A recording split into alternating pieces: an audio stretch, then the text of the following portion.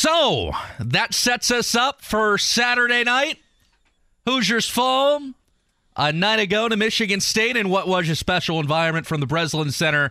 Tom Izzo tears after the game. Well-deserved for Michigan State, just from a human being and emotional perspective. But the number 17 Hoosiers go down 80-65.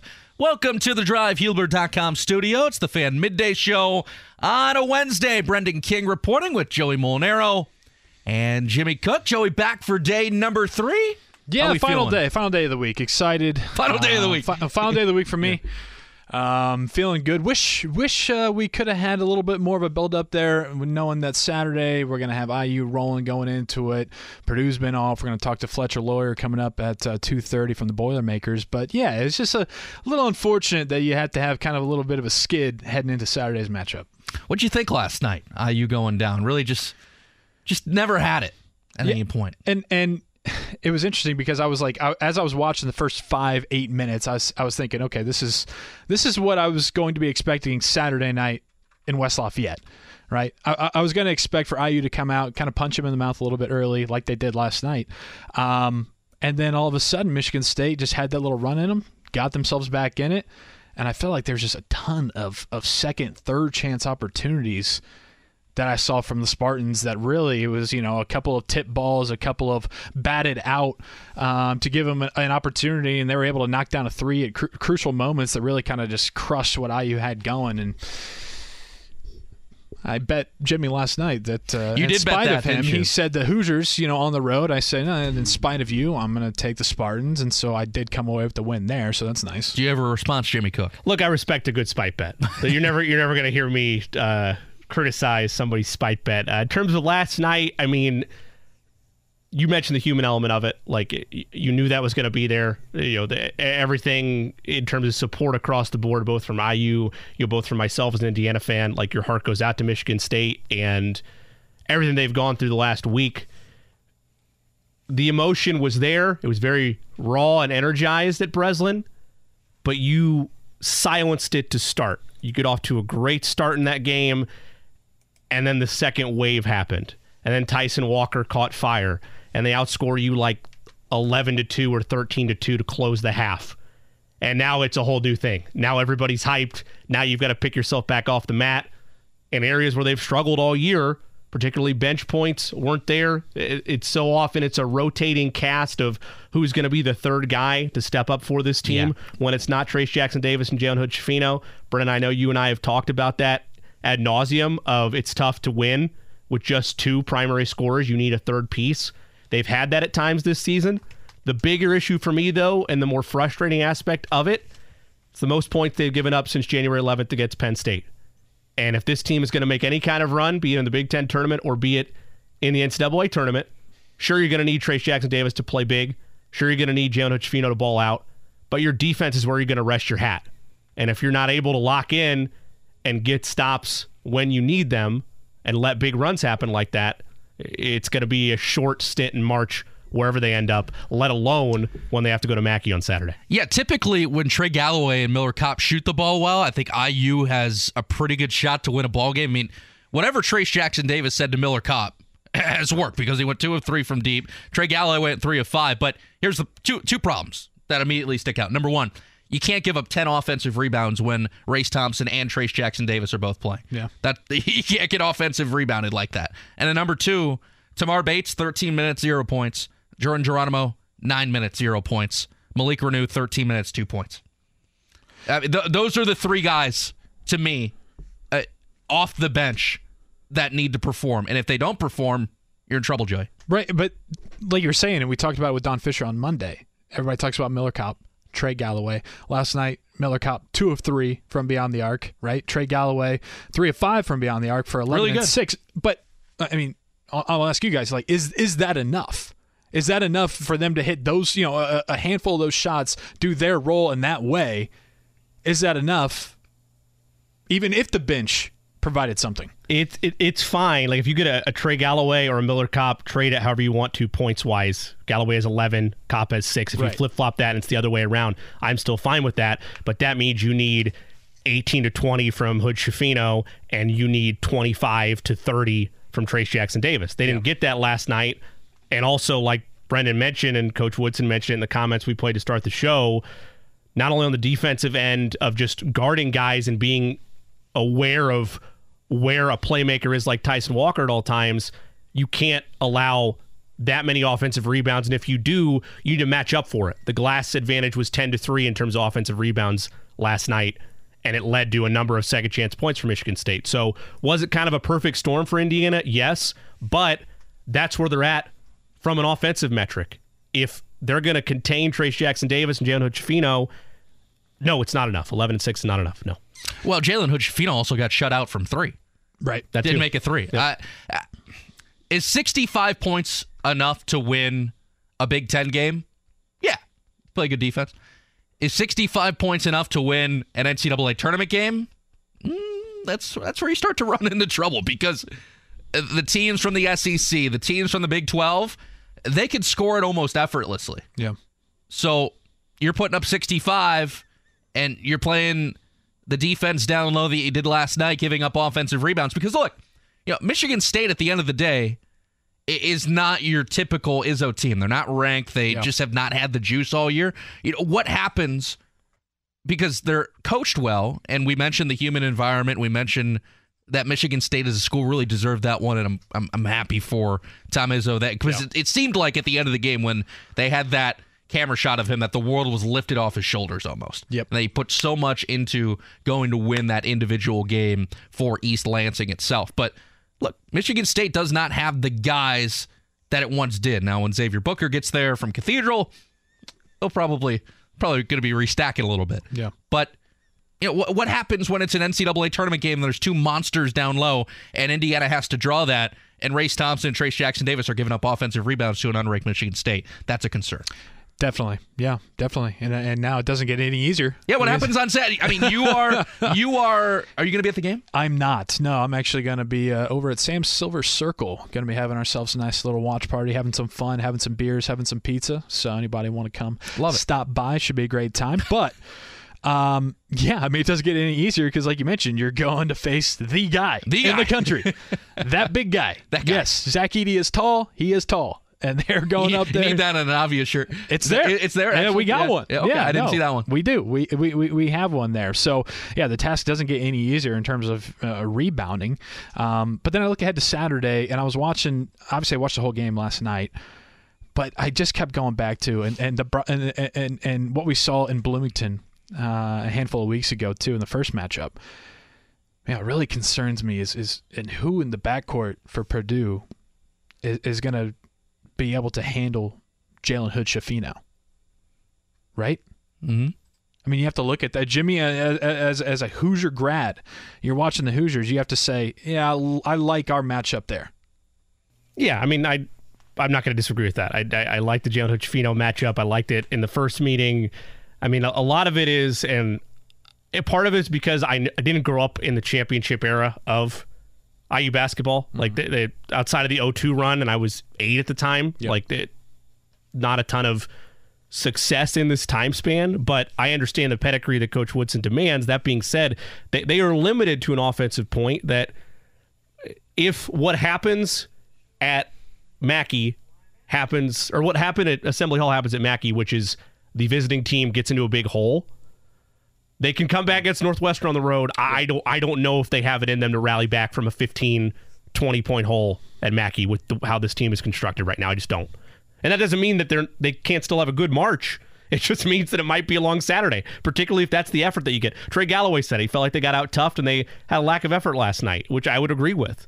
I also think they were gassed in terms of just the way their offense is running through two guys. And that's Brendan's point all along, is that it's tough to sustain that unless they are two elite guys. And that's not fair for Hood-Schifino. He's a freshman.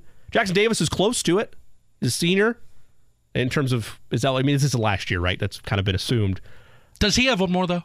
He does. If he wanted to, his eligibility is, because I think it's a COVID year. See, that's the tough part about doing game. Like, I did the Butler women's game last night against Xavier, and you see senior, like, well, are they actually a senior, or are they like senior with a year, or are they senior with 2? Are they redshirt senior? Yep. Got a triple check. You have to go up to every SID now and be like, okay, so, they have 3 left. Okay, got it. It's tough. I was over by Butler last night. Or are you? Yeah, I was picking up some Chatham Tap. Good spot. Great spot. I unfortunately live closer to the one on Mass Ave. Got there, didn't realize that they were closed for construction, and so I went to the doors and realized that I had to go all the way back out to Butler, and my food was probably going to be cold. But Well, a little trip to campus is never a bad thing. it really wasn't. Have you been to Hinkle this year? Not this year. My first time was last year. Ever? I think it was Butler-Villanova, men's game. And it was a blast. Yep. Me and my wife got to sit courtside. We were very lucky. Some friends in the Butler program hooked us up with that. Butler Blue came over and said hello. He's the GOAT. I definitely know my wife loves him more than she loves me. It's like my son, at least Butler Blue, me. At least you have the wherewithal to admit that, though. Yeah, it's fine. You know what I'm saying? It's a very tough competition, you know? It is tough competition. But, yeah, no, Hinkle Fieldhouse, special spot. Really special spot. No doubt. Yeah, and it's a beautiful campus, so I was over there, got some wings. But, yeah, Saturday is the big one. We're going to talk with Fletcher Loyer, freshman guard for the Purdue Boilermakers, coming up at 2:30. Really excited about that conversation. I'm always interested, too, and I'm going to ask him. But, Purdue's sitting there. They don't have a game all week, haven't played since Sunday, and they know what's coming. They know Indiana is coming to their house on Saturday night. You think the boys got together up there in West Lafayette, tuned into the late Tuesday night tip, IU, Michigan State? Well, they're going to be seeing a lot of film on that if they didn't. That's for sure. Yeah. A lot of film on that. Well, specifically, as you said, IU's got to face the guy down low. And, hey, for a freshman, for Fletcher Loyer, for Braden Smith, I just wonder what it's like to struggle for the first time in college. Yep. And it's February. That's really, really different. Because they've come in and absolutely blew the doors off the place. Not necessarily them individually, even though they've been great, but just from the jump in those tournaments in November. Yeah. Just that Phil team. Knight Classic. I mean, come on. You beat Duke, you beat West Virginia, you beat Gonzaga. All of a sudden, you're starting on this team, you're coming in this program, and there's, everybody's like, oh, yeah, what Rothstein always says, Matt Painter, Sharpie. He's going to be there, but you aren't expecting to be number one team in the country all of a sudden 2 weeks into the season. Mm-hmm.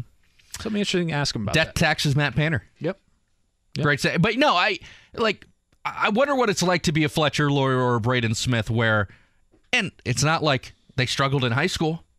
No. I mean, they were elite high school basketball players. So the back-to-back losses before the Ohio State win, that's probably the first time in their basketball careers, respectively, because Fletcher Loyer played a very, very high-level AAU circuit.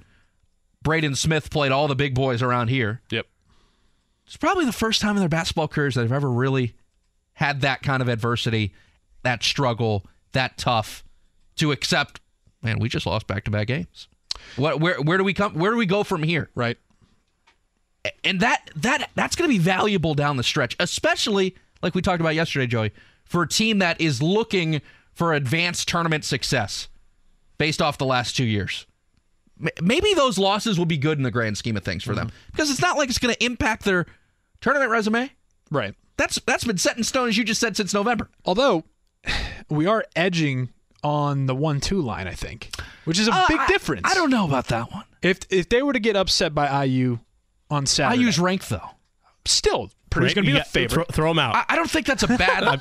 You and I have had this conversation. The rankings are decorative pieces. I don't think that's a bad loss. It's not. I agree with you. It's not a bad loss for a number of different reasons, but same reason Michigan State. I'm looking more of where Michigan State is. I definitely value more rankings more than most. Which is fine. That's not a problem. I just mean that when you look at a matchup like that, Michigan State is still very much in the hunt for one of those buys in the.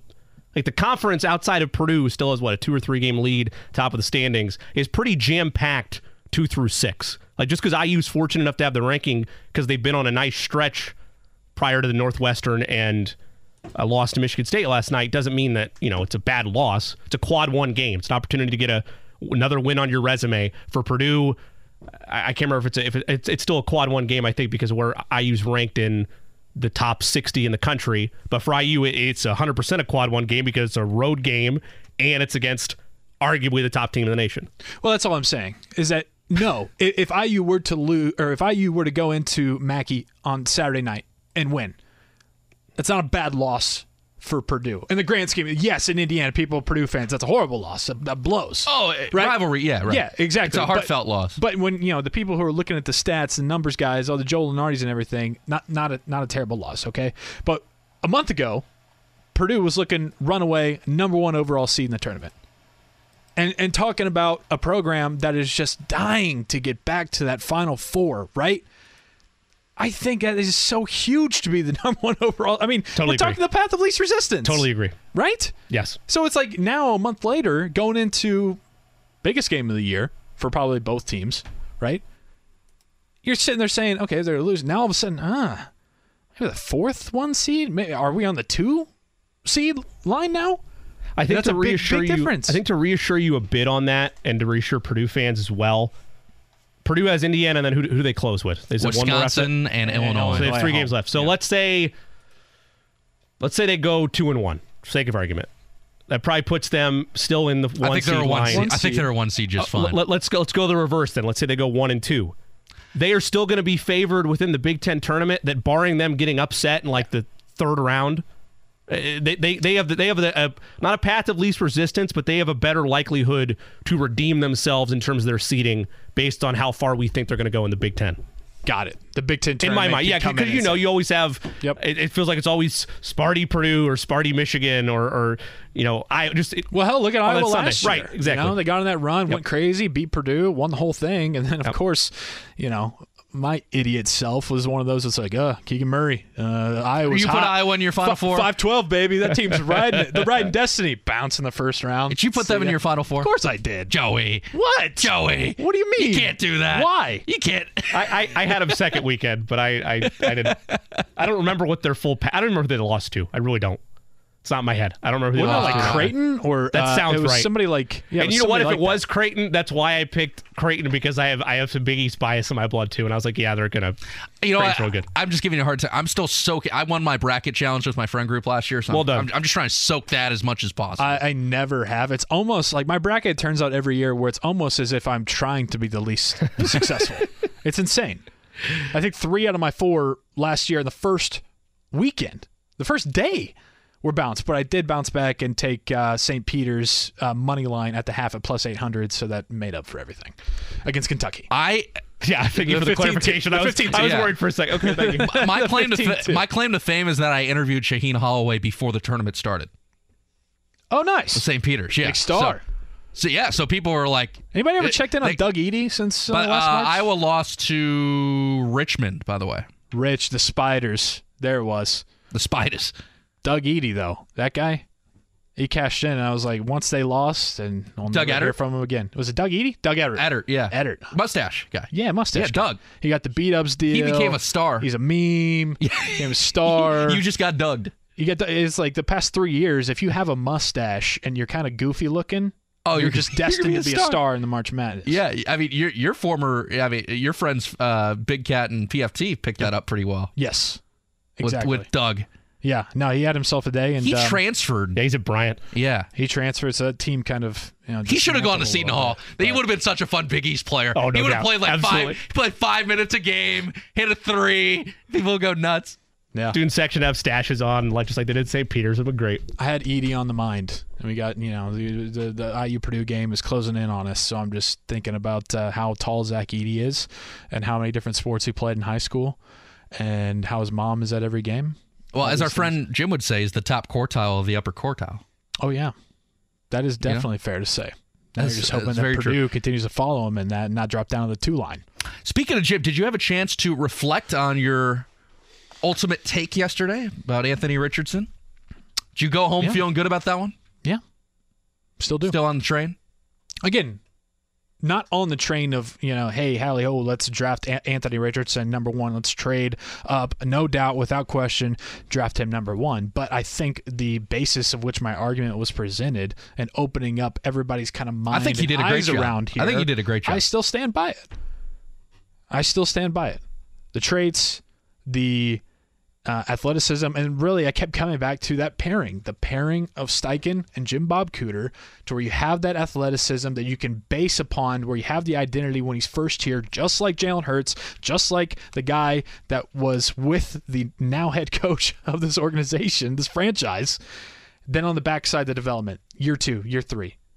Rookie season, nobody's expecting for whether it's Bryce Young, Will Levis, C.J. Stroud, or Anthony Richardson to come in and all of a sudden this is a 12-win team.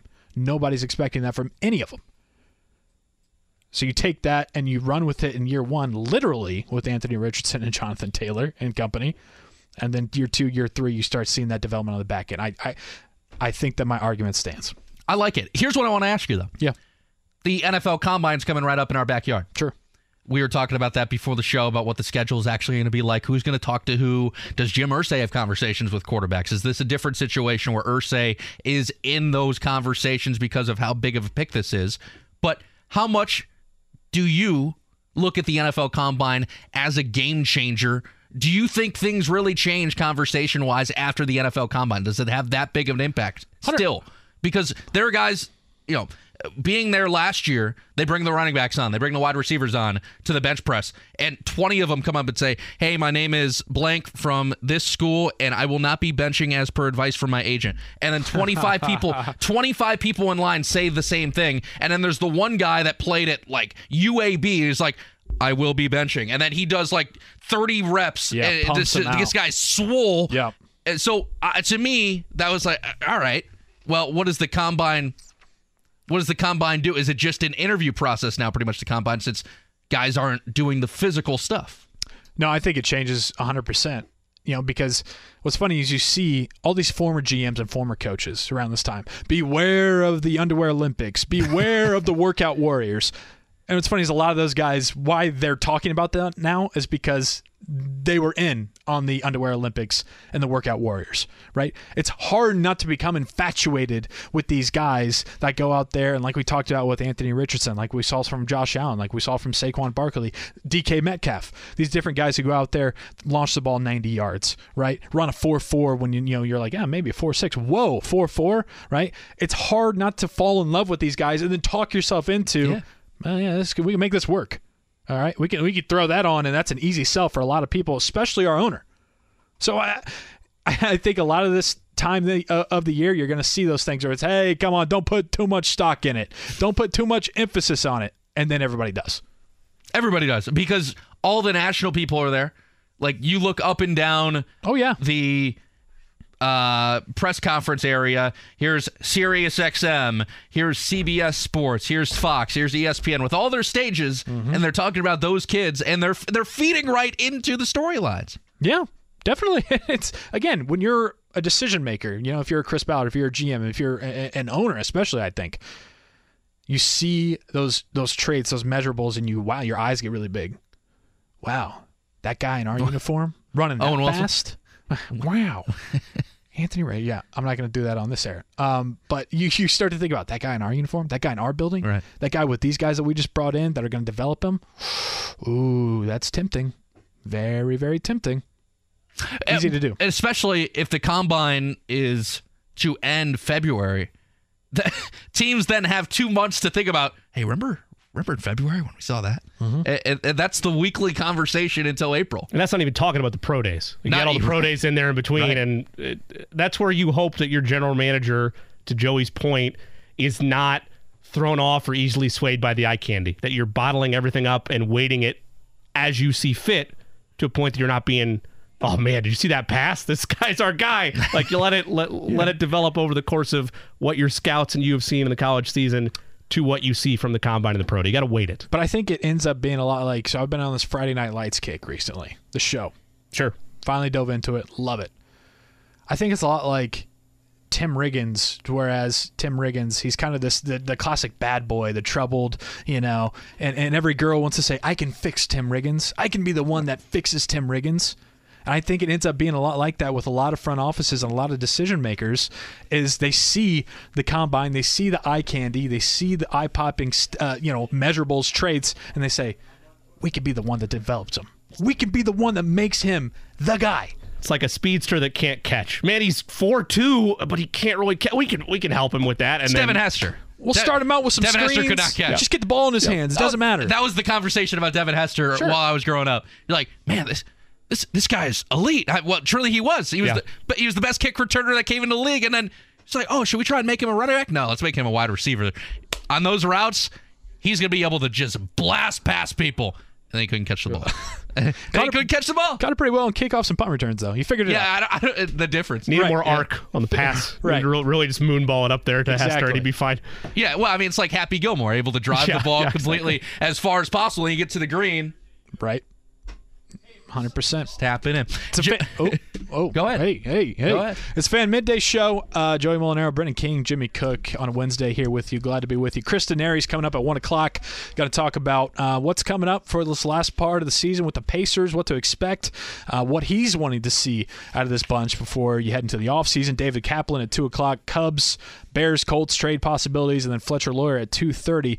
But next, there's a mock draft that came out that is from a pretty prominent guy, one that you just heard from on Monday. He has the Colts staying at 4. Who he has them taking, we'll tell you, and why, next on The Fan. Fan Midday Show. Joey Mulinaro, Brendan King, Jimmy Cook with you on a Wednesday. Ash Wednesday out there. Jimmy, no ashes for you today? No? 5:30 service. Oh, there you go. Okay. I went early. Got mine. You giving up anything for Lent? I have not made that decision, and I'm bad about it every year in terms of actually making the decision. So as of right now, no. Is this something in your world? We're Brendan? all Catholic boys in Catholic boys? Okay. Yep. I didn't go to Catholic school, though. Okay. So yeah, I'm a public school guy. Born and raised, but I decided to give up wine. I'm giving up wine. You big for Lent. Big wine guy. Have usually a couple glasses throughout the week with dinner. Well, does that mean weekend sip on that? Does that mean you can replace that with like a White Claw or? Yeah, it's not alcohol totally. It's just wine is by far my. That's what I'm having to drink if I'm doing it. So it'll be a challenge. That's what it's all about.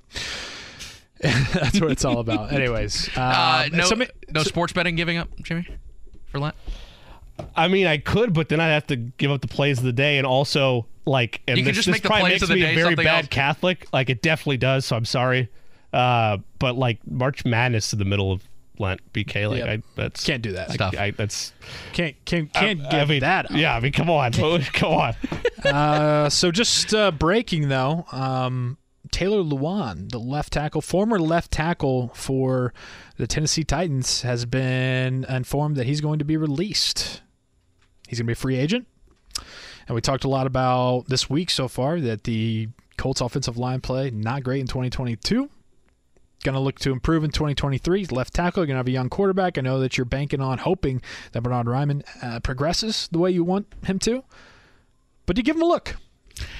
Never a bad thing for one to have some insurance on the offensive line, considering last year, at the start of the year, your starting left tackle was somebody that never played the position before. Yep.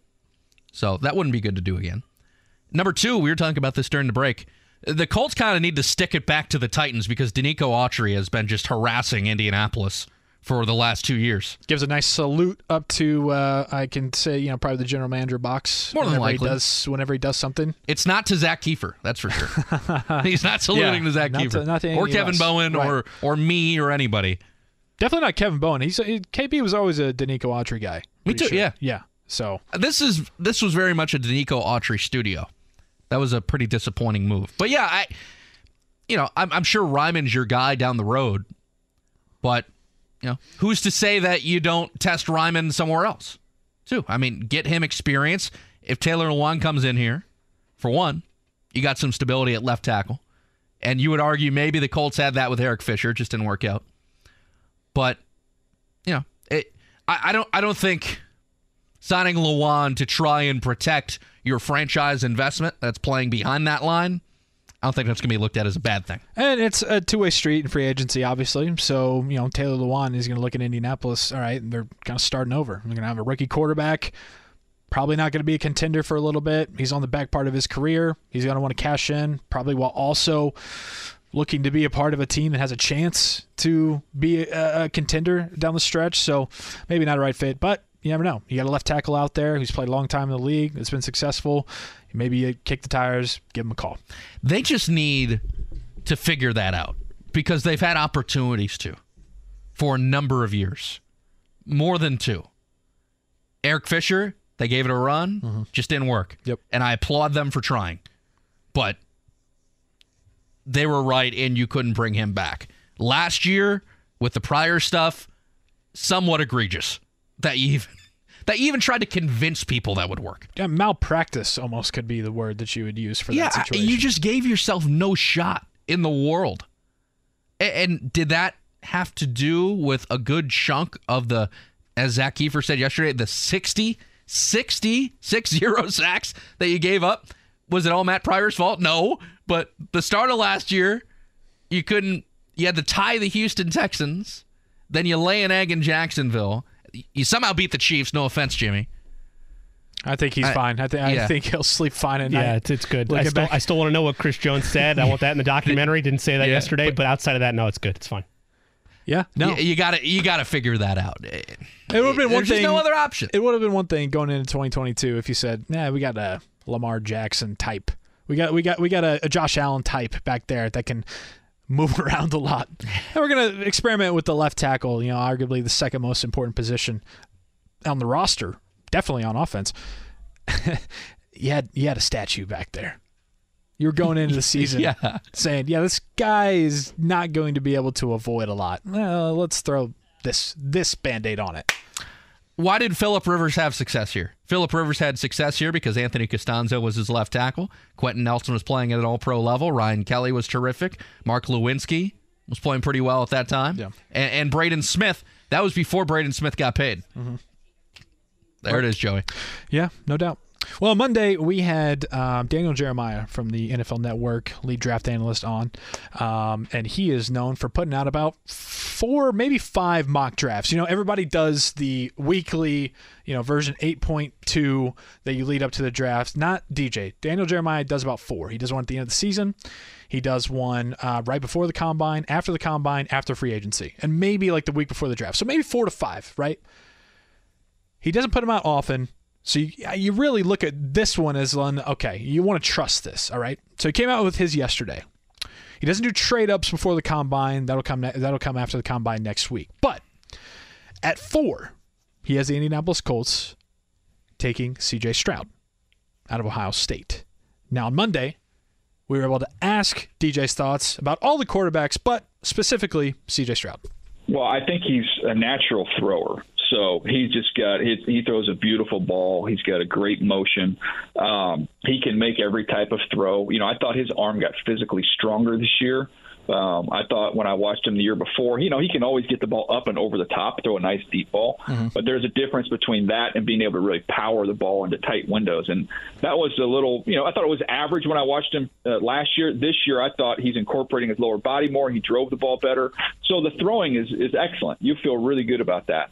The concern with him is he's not real sudden or urgent in his movement, and he wasn't really much of a playmaker in terms of making things happen under pressure. And then, of course, we all get to the playoff game and see him, play like I've never seen him play before in my life, where he was making all kinds of plays off schedule and shows you that he can do it. And there's an old adage in scouting, if they can do it once, they can do it. So it's in there. It was just a little bit frustrating you didn't see more of that throughout his career. So that would be a little bit of the concern there. But, man, as a thrower, really, really natural. Natural thrower of the ball. And, again, that was Daniel Jeremiah from NFL Network. And then we talked with Zach Kiefer yesterday, and we kind of were going back and forth on, okay, Bryce Young, maybe he's too cold, right? Maybe he's, when we're looking at the 3-bear comparison, right? He's too small. Love the accuracy, love the pocket presence, but he's too small. Will Levis, love the size, love the physicality from him. Don't love the instinctiveness, don't love the pocket presence. Is C.J. Stroud that guy that's right in the middle that you're going to be able to kind of combine the best of both worlds? It's almost like a Goldilocks correct feel. Correct. But, yeah, I think Colts fans would be happy with either of the two. You get Bryce Young, terrific. You get C.J. Stroud, terrific. Especially with the hires that were made, as you brought up a few minutes ago. Steichen has shown that he's a quarterback producer. I'm not going to say whisperer because we had to go through that already for the last 5 years of quarterback whisperer, quote unquote. But Steichen has shown that he can develop quarterbacks and make them play at a high level from one end to the other. Completely different sides of the game. Jim Bob Cooter. The Lions stunk when he was there, but Matthew Stafford, gunslinger. And at the end of the day, Jim Bob Cooter, he ran that offense. So you bring C.J. Stroud in here, Jim Bob Cooter's offense, and I realize Shane Steichen's going to be calling plays, but the offense will be made by both Steichen and Jim Bob Cooter. Built around gunslinger effect. C.J. Stroud's got a big arm. Then you look at the weapons you have. Alec Pierce showed last year he can catch balls downfield. The big Matt Ryan play. That might have been in the Chiefs game, I think, when Alec Pierce scored that 40-yard touchdown. It was the Jaguars. Was it the Jaguars game? Oh, yeah, that's right. But either way, Alec Pierce has shown that he can go get the deep ball. Michael Pittman, maybe that's what he was waiting on last year. How does the wide receiver room elsewhere develop? We'll see. But C.J. Stroud, as Daniel Jeremiah brought up, throws a good ball. That's what Colts wide receivers need. The quarterback's going to be in town along with all the other draft prospects who got invited to the Combine next week, starting on Sunday. People will start early arrivals, but then for the quarterbacks, they will not be on the field doing on-field drills, workouts, throwing, and measurements until Saturday. So that's Saturday, March 4th, when you'll see all the guys are going to be want to watch. Will Levis, Bryce Young, Anthony Richardson, C.J. Stroud, all going to be out there. But a week from today, they will be in team interviews. Team interviews start with quarterbacks Tuesday, Wednesday, Thursday, all the way through Friday, when they're doing, as they say, kind of the speed dating in the National Football League.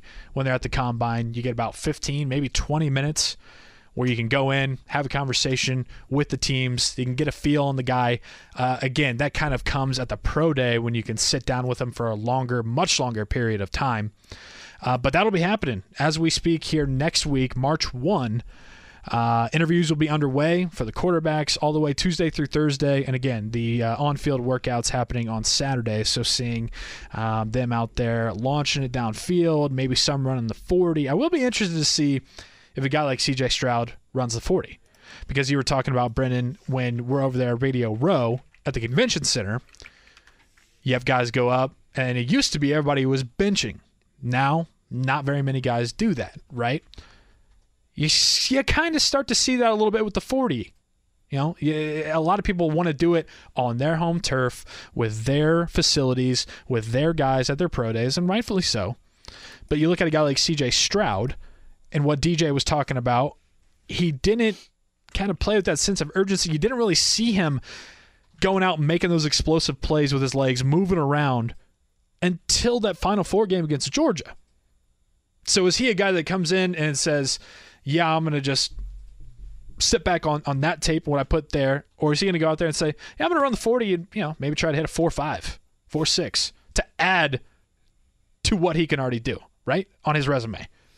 Well, if there was ever a time to show up and have an impact on things, it was that game, because all eyes are on you. Usually, the lasting impression for folks, how people remember you, is the last time they saw you. And the last time folks saw C.J. Stroud, Joey, is pretty damn good. Right. Yep, it was. And that's the story. Against the best defense in the country, the most dominant team in the country the last 2 years, the team that David Pollack, although a Bulldog himself, said has taken over college football, and you can't really argue with that. And he went out there and did it primetime, national stage, in the biggest moment.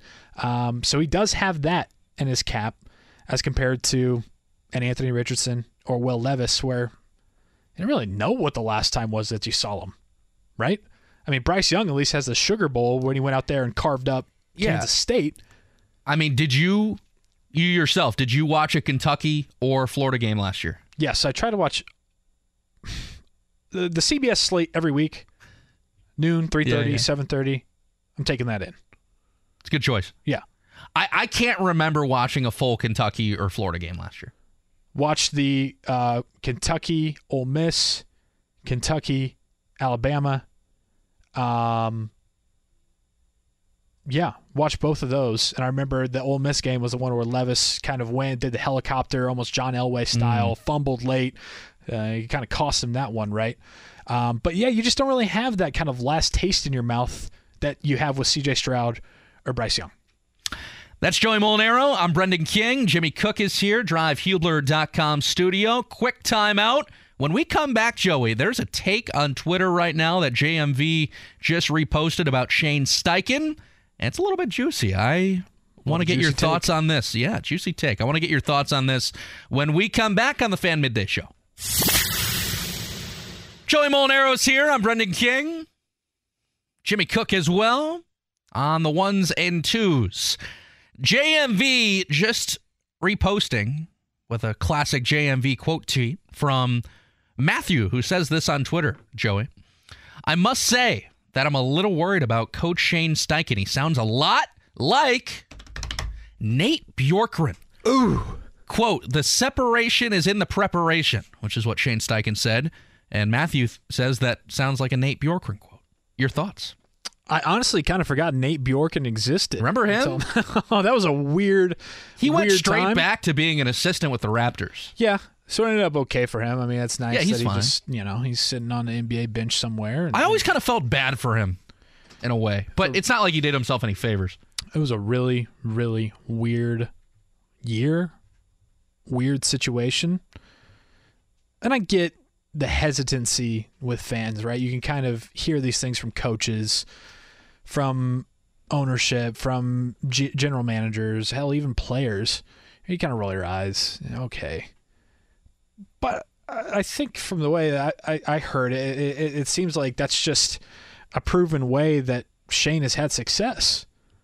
Right? We talked to Zach Kiefer about all the way back into high school when Shane Steichen was doubling as the offensive coordinator and the quarterback for his high school team. That's just kind of a foundation that he built upon himself that he believes in, that's worked for him, So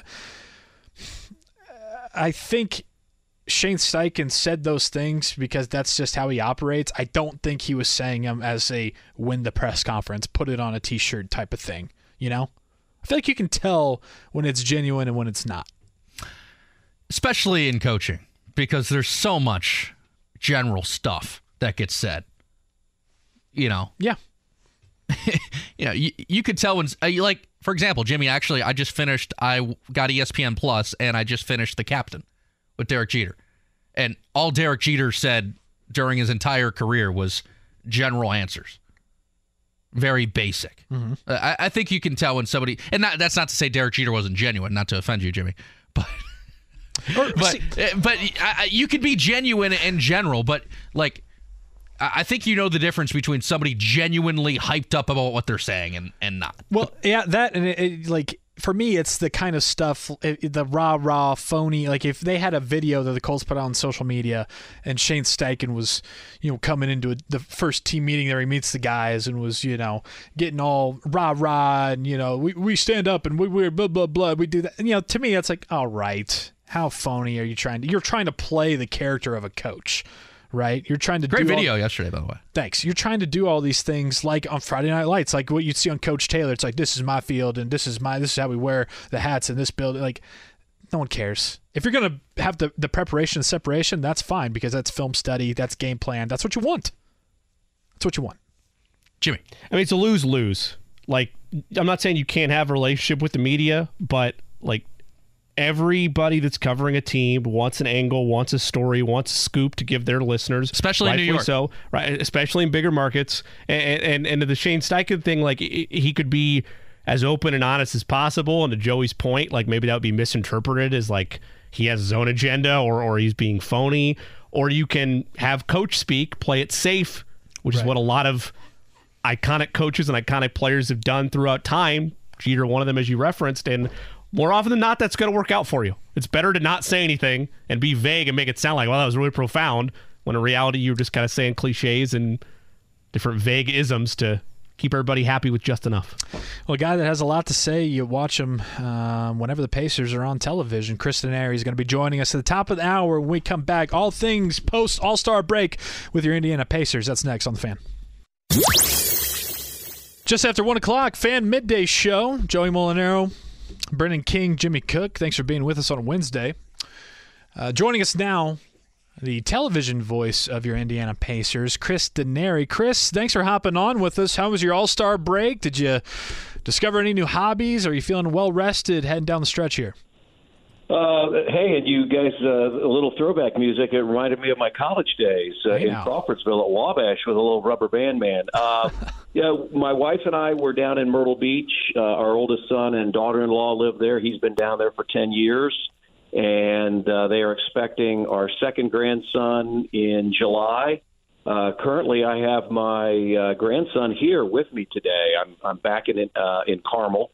But so we did a lot of painting and work around the house. So I can't say that it was really vacation, but it was great to see Evan and Meredith because we don't get to see them all that much since they're down in South Carolina. But no, it was good. I'm sort of back at it. I'm sitting here at my desk. My grandson Archer is taking a nap, and I am prepping for tomorrow night's game with the Celtics. Well, Archer's got the right idea on a gloomy Wednesday. For sure, he does. He does. We did a little playing. I picked him up at my son's house, and I mean it's the dogs are sleeping here on the floor underneath my desk. Archer's sleeping, and I might fall asleep too. But, well, before you do that, Chris, just the NBA All-Star festivities, just how beneficial was everything to the Pacer brand itself, because Mathurin and Nembhard play well in the Rising Stars. Both Halliburton and Hield make the final in the three-point contest. Halliburton gets picked by Team LeBron to play in the All-Star game. Just so, from a Pacers perspective, how much of a positive impact does that have for the organization?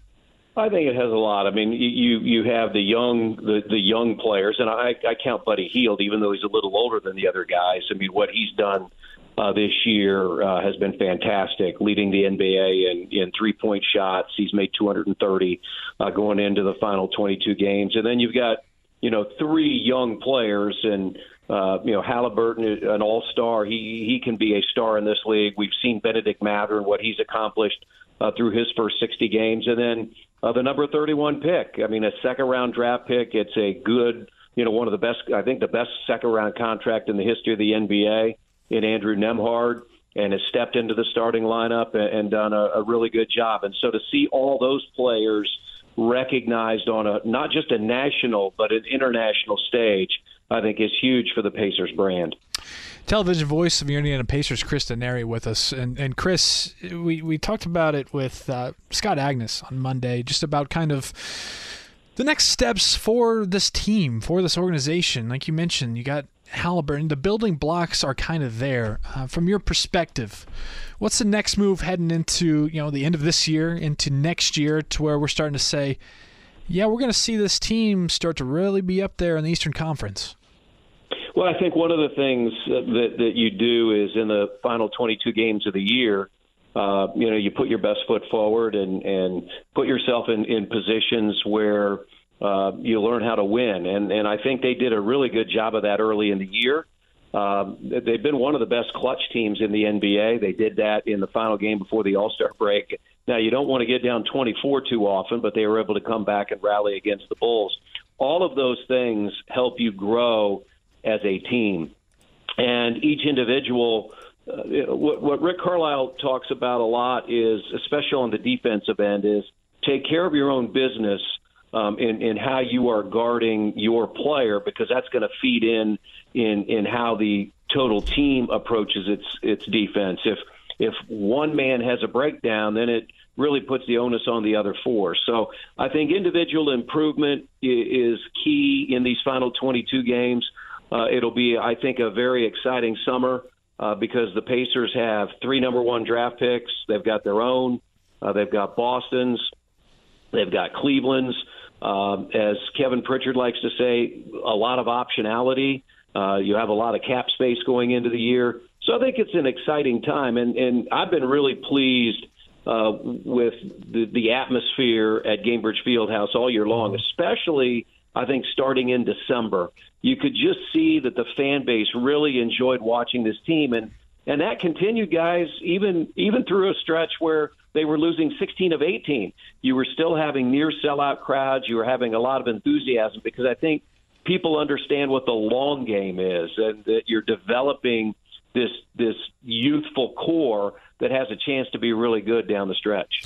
Chris Denari's with us here on The Fan. Chris, and you mentioned the 16 of 18, and hopefully the Pacers are able to get past that, beating the Bulls on Wednesday. But one of the bright spots, even more so, of that tough run, Chris Duarte seemed to figure it out, especially in that Bulls game, was really good. But in a number of those games where, really in the grand scheme of things, the Pacers did not play well for much of the game, Chris Duarte seemed to be back. So what was the difference for him in late January and here to start February for you? Is it just a matter of getting on the floor and kind of getting back in the swing of things with his shot? Yeah, I think that, and when you have an ankle injury, I mean, that really impacts everything that you do. Think about it just in everyday life.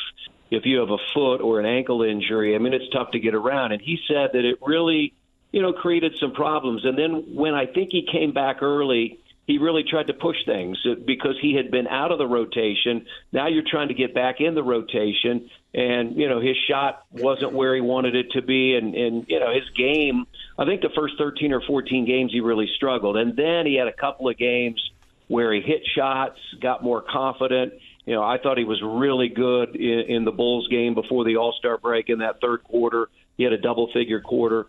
So all those things are important, and he's a guy that had a really good rookie season. He was second-team All-Rookie. He averaged double figures, and that was despite missing, I think 15 to 20 games at the end of the year with his toe injury. So a lot of it, as players will tell you, it's all about confidence, and it's not just physical confidence; it's mental confidence that you can handle what's in front of you. And so it's been good to see him rebound after a tough start when he came back from the injury. That's Chris Denari with us on the Fan Midday Show. And Chris, you mentioned earlier, especially that 16 out of 18 game stretch there, where the Pacers just consistently found themselves in holes, just like they did last Wednesday against Chicago. Is there something you can point to? What has been the issue that has made it to where every other night it feels like you're looking up and they're down 15 in the first quarter? Yeah, it's been crazy. I don't know how you can put a finger on it, because Rick Carlisle, even in that Chicago game, made a change in the starting lineup. He inserted T.J. McConnell and brought Andrew Nembhard off the bench, and then they were down 24. 39-15 at the end of the first quarter. And he said, well, that apparently didn't work. I don't know. It's a lot of times it's the offense, and then there are times it's the defense, and they struggle stopping people in that initial quarter. It's been interesting because the first and the third quarters have been the Pacers' poorest quarters of the year, and the second and the fourth, they're right up there, either first or second as far as points scored and margin. So it's pretty interesting to look at, why they've been so poor in the first and third quarters. The one thing is, this group always believes it can get back in a game. 13 times they've rallied to win, trailing by double figures. That's tied for number one in the NBA. 3 times they've trailed by as many as 20 points and won, and that's the most in the NBA. So the one thing you can say about this group is, even if they get down, they have a lot of confidence that they can fight their way back in. Chris, listening to the Rising Stars game here at Aired on the Fan with Mark Kesteser and PJ Carlissimo, Andrew Nembhard, I think he had one terrific behind-the-back pass, didn't score much. But, Benedict Mathurin, he went and scored. And it seems like just like Chris Duarte, during the Pacers stretch where they were struggling, you could still get Ben Mathurin pretty much automatic for 10 points plus. He has pinpointed a lot to Rick Carlisle really pushing him in his rookie season. Why do you think Rick is the best available, best option coach for Mathurin in his rookie year, based on what you've seen and how he coaches him? Well, I think the one thing is, he has a proven track record. He's won a title. He's definitely going to be a Hall of Fame coach. And he is the consummate teacher. And he enjoys teaching the game of basketball. And I think Benedict recognizes that. Rick will say that numerous times Mathurin has come to him and say, hey, coach me hard. I can take it. Let me know what I'm doing wrong. You don't have to tell me everything that I'm doing right all the time. And the guy is just a competitor. You can tell that when you're on the bus with him. You can tell it when he walks into a shoot-around, when he walks into a practice. I mean, this is a young man that is focused, and he wants to be the best that he can be. And I'm not saying that every player doesn't want that, but some players maybe want it a little bit more. And he clearly has a mindset that he wants to be the best that he can be. And if you look over the first 60 games, sure, he had about a 3 or 4 game stretch where he averaged 9 points per game, but that's been few and far between. I mean, this is a guy that, has been in double figures in 51 of the 60 games. He's had 24, 25, 20-point games. I mean, he's doing things that normal rookies just don't do. So I think the sky's the limit for this young man, and he has a chance to be what Tyrese Halliburton was this year, and that's be an all-star. Now, with those two, Chris, and Halliburton and Mathurin, are we looking at hopefully potential?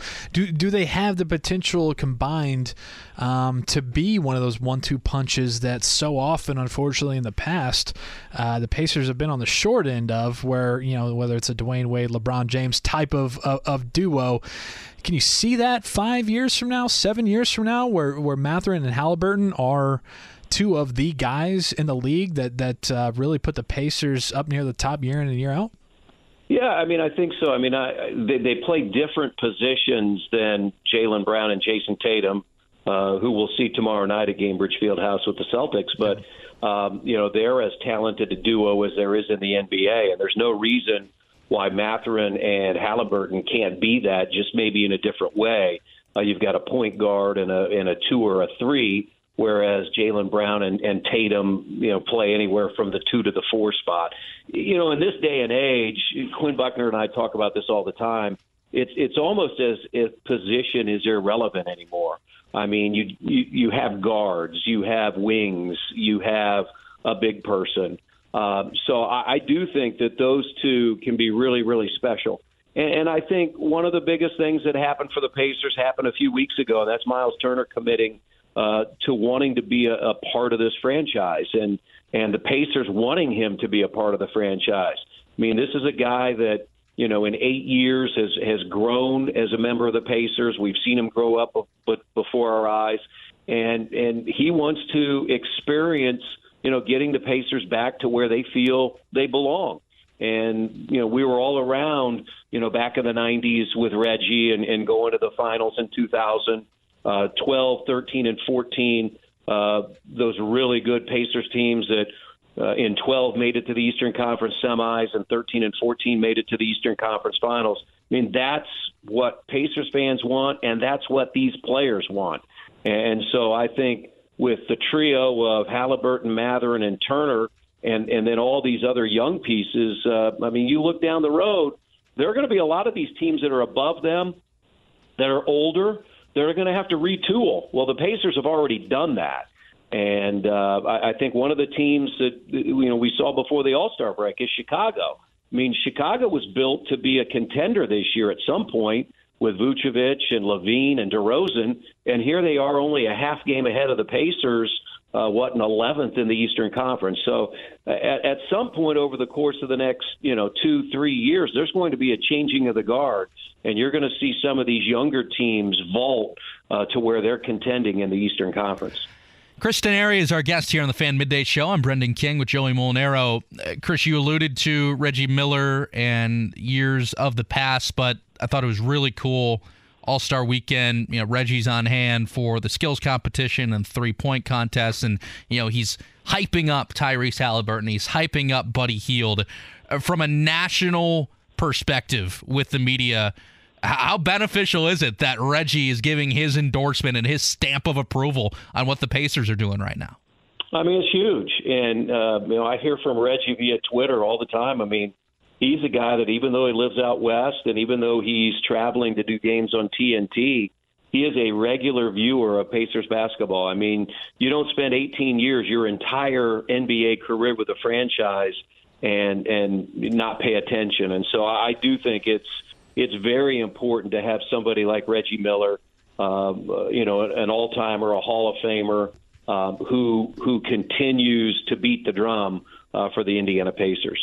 What do we have to do to get a Reggie Miller statue out there at Gainbridge Fieldhouse? We got all these renovations going on, Chris. I think we need one of him and one of Slick Leonard. What do you think? Yeah, hey, I'd be all for that. I mean, those are, there's so many people that help build the Pacers franchise, and I think those are two names that you mentioned. You know, when you think about Slick and Nancy and what they've meant to the franchise, it's great. I get to see Nancy virtually every night. She sits just to the right of Quinn and I, and it's nice to give her a hug and know how special she is. And when we are out and about, throughout the country, and there are Pacers fans, I'm going to tell you, it seems like 80 to 90% of the fans that live in another city or live in another country, when you ask them, why are you a Pacers fan? They will say Reggie Miller. I mean, he is the guy for a lot of these, younger Pacers fans in their 20s, in their 30s, in their 40s. They remember watching Reggie, and that's why they become a Pacer fan, no matter where they live in the country or the world. Let's just say that was to happen, okay? With the renovations, they say, announcement, Reggie Miller statue happening. What would you choose to be how he's in frame forever? What would it be, a shooting stance? Would it be the choke sign from Madison Square Garden? What would it be? I think it'd be a shooting, it's funny because so many people ask Rick Carlisle, they'll ask Tyrese Halliburton, hey, why didn't somebody change your shot? And I would say, well, nobody changed Reggie's shot. I would have that right arm flying in the air, right, as he let fly a 25-footer. I definitely think you'd want Reggie shooting a three. Chris, last thing for me here. There's been a lot of discussion over the last few days about the All-Star game itself and kind of how bad it was. It's just from a playing perspective. How would you change it to make it more competitive? Do you have any bright ideas? It's really interesting because I thought a few years ago it was really good. And I'll say this, Quinn and I had a chance in 2015 and 2017 to go to South Africa, and the NBA played a couple of all-star exhibition games over there. It was like the world against Team Africa.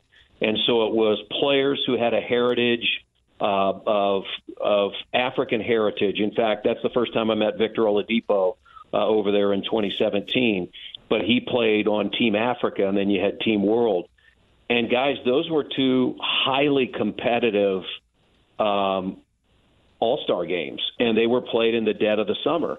And so, I know that they went away from East-West. I thought a few years ago it was very, very competitive. I was disappointed this year in watching it. And when it started out, I thought, okay, at some point it will change. As you go to the third quarter, you go to the fourth quarter. I know that players are concerned. They are the value, and not that it's different from a few years ago, but the value is winning a championship. And so I think some players want to make sure that they're healthy going into the final 20 games of the season, and they're maybe a little leery of that situation. But it's something that I think you've got to look at because, like I said, I thought a couple of years ago the All-Star game had gotten back to a very competitive level. I don't know what the answer is. There are a lot of people, far smarter than me that will try to figure it out. But like I said, back in 15 and 17 in the summer, those were really, really good games over in South Africa, and you'd like to see that type of game again in the All-Star game. What's it been like having George Hill back in the building? It's been cool. It was funny because what was it? Martin Luther King Jr. Day. We were in Milwaukee, and George came over and visited with a lot of us. And, it was almost you're sitting there with him like he never left. I mean, he was a part of those Pacers teams I was talking about in 12, 13, and 14 that were so good and put the Pacers right in the NBA spotlight. And so I think to have him back, he loves Indianapolis. He'll tell you he never wanted to leave in the first place. He was involved in the 3-team trade that he went to Utah and the Pacers picked up Jeff Teague. But I think to have him back, we don't know how much he'll play. We saw him the first game, did not see him against the Bulls. But I think what he can provide in the locker room and on the bench alongside somebody like James Johnson, he can really be an asset to the coaching staff because he has experienced Pacers basketball at perhaps the highest level possible other than playing in an NBA Finals. And he has played in an NBA Finals with Cleveland. So I just think his ability to relate to this young group and help coach them through the experiences that he's had will only be an asset to this roster and this organization. That's Chris Denari with us on the Fan Midday Show. Chris, glad you were able to enjoy some time with the family over the All-Star break, but I know we're looking forward to Pacers basketball being back tomorrow night with the Boston Celtics coming to town. Appreciate the time, sir. All right. Thanks, Brandon. Thanks, Joey. Thanks, Chris. Man, Reggie Miller statue. Thanks again, Chris. Appreciate You want the choking one? You know, it would never happen. Never. It would never happen, but selfishly, I think that'd be the most badass, cool thing ever. If you have on one side of the entrance, you know, maybe on Pennsylvania Street, you have Slick and maybe even Slick and Nancy Leonard statue up there. And then cool. on the Delaware side, or vice versa, you have Reggie Miller out there in the concourse. So however people are entering the arena, you get to see the all-time greats. Yeah, like outside of the United Center, I think they hit a home run on the Michael Jordan statue. Dunk. Yep. One hand. Yeah, it's a Jordan logo. Yeah. Fantastic. For sure. Also outside of the United Center, they got Bobby Hall and Stan Mikita. Bobby Hall is winding up for a slap shot. Stan Mikita, same thing. Both of them had ferocious shots way back in the day. Ryan Sandberg's getting a statue outside of Wrigley. What do you think that'll be? His stance in the box? I hope they do something related to the Sandberg game. Right. I just don't know if there's a specific stance you can do. Maybe like rounding third when he hit the second home run. Okay. But no, the Rhino statue is going to be great. I mean, the Harry statue is timeless. See, it's like, you know, with Peyton.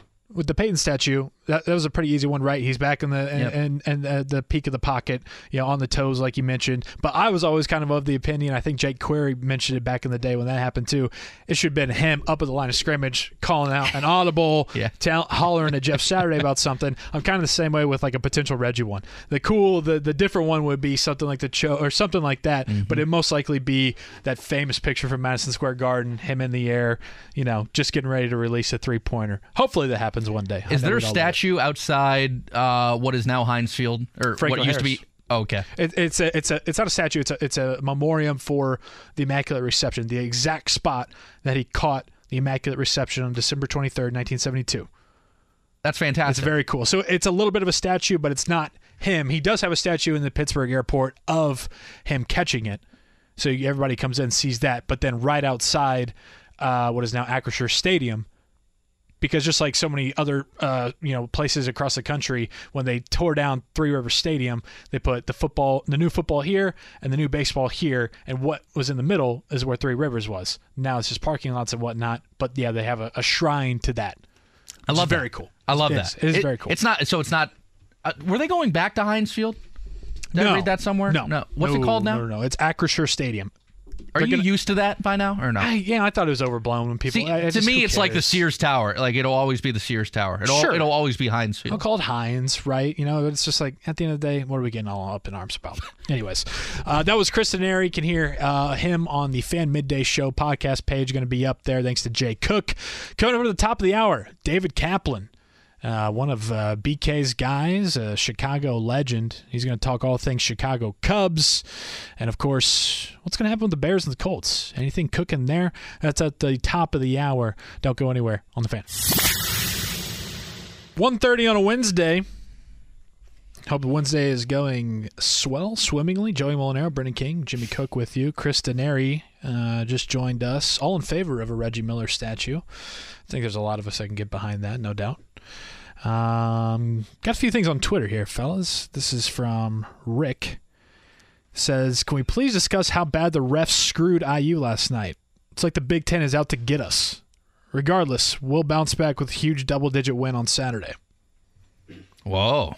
It's fighting words for you. Fighting words, but, I mean, were you watching a different game? I mean, what did you see where you were thinking, man, IU's really getting the short end of the whistle here? That's why I said, Jimmy got pretty heated about the refs last week with Brian.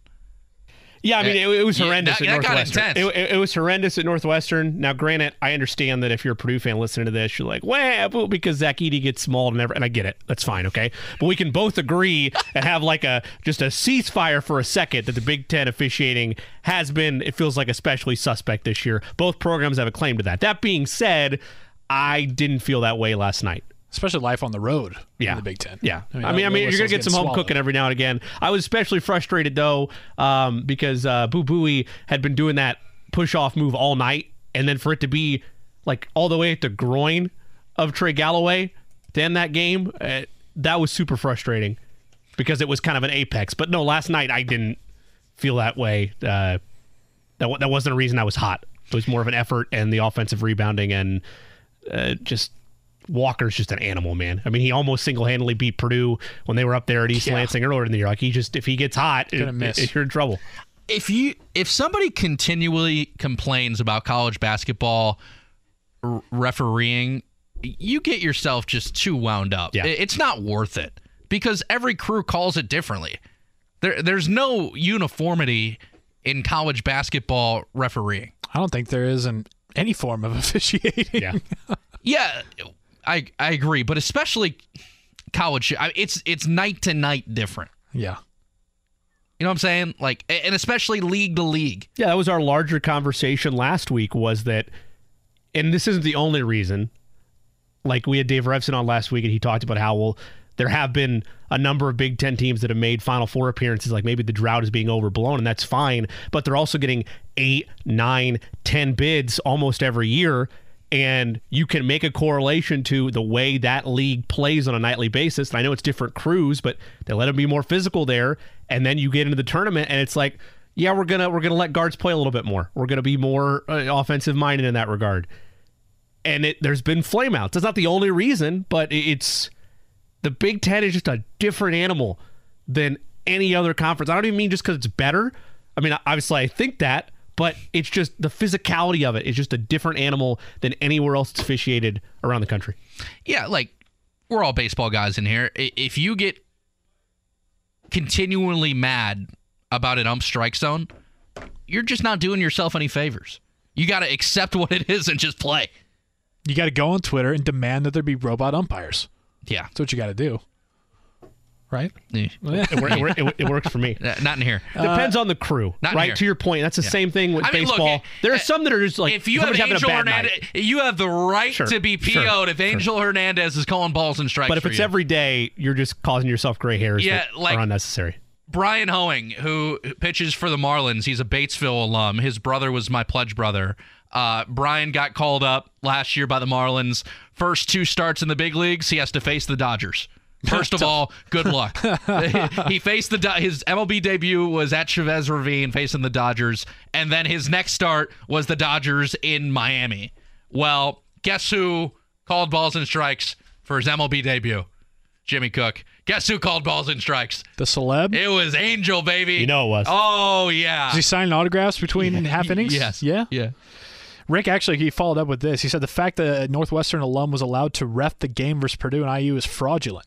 Is that the case? Can you say that again? Sorry. Said the fact that a Northwestern alum was allowed to officiate the game versus Purdue and IU is fraudulent. Is that a known fact, or is Rick just spewing nonsense? There are some people you can look that up have referees. Systematic, like, just bios on every. I'm not that guy. Like, there's a couple like that. I'm like, okay, yeah, I don't really like you as a referee, but I don't know background of this guy. He went to Northwestern, and he's doing both those games in Northwestern. I have no idea. No, I mean, when I was running the dog pound at Butler, we would scout the refs and get the names down, but we wouldn't look up personal things about them. Oh, you were the dog pound guy? Yeah. You're front row? Front row. You didn't have to broadcast? No, because men's basketball games were all Fox. We couldn't do it. So I did like everything else. But that allowed me to be cool. I got to be a college kid. Yeah. You know? I like that a lot. So, yeah, that's good. It was fun. This comes from Mitch. Actually, went to college with Mitch here. Mitch McCord on Twitter says, with Luan's podcast, Taylor Luan, we were talking about earlier, he officially has been released from the Tennessee Titans. With Luan's podcast and him being great buddies with Pat McAfee, it might actually be enough to get Luan to sign here. Lots of money to be made in the podcast realm if those guys get together more. Fair point. I don't know if Taylor, who still has some playing days, is putting that top of mind. Also, with the different outlets that each of them work for in the media world, Taylor Lewan being on with Barstool Sports, Pat McAfee being his own brand and realm. I don't know if that's conflicting. I'm not sure they would be able to work together very much. I also don't know how much pull Pat is actually using for the organization. I mean, he's got his suite down low. He's a big fan. But, I mean, if that could be said, the same could be said for Pat's trying to recruit Aaron Rodgers here. Right? I mean, he's got the connections. So that's true. I don't know how much Pat's actually helping when it comes to getting people here still.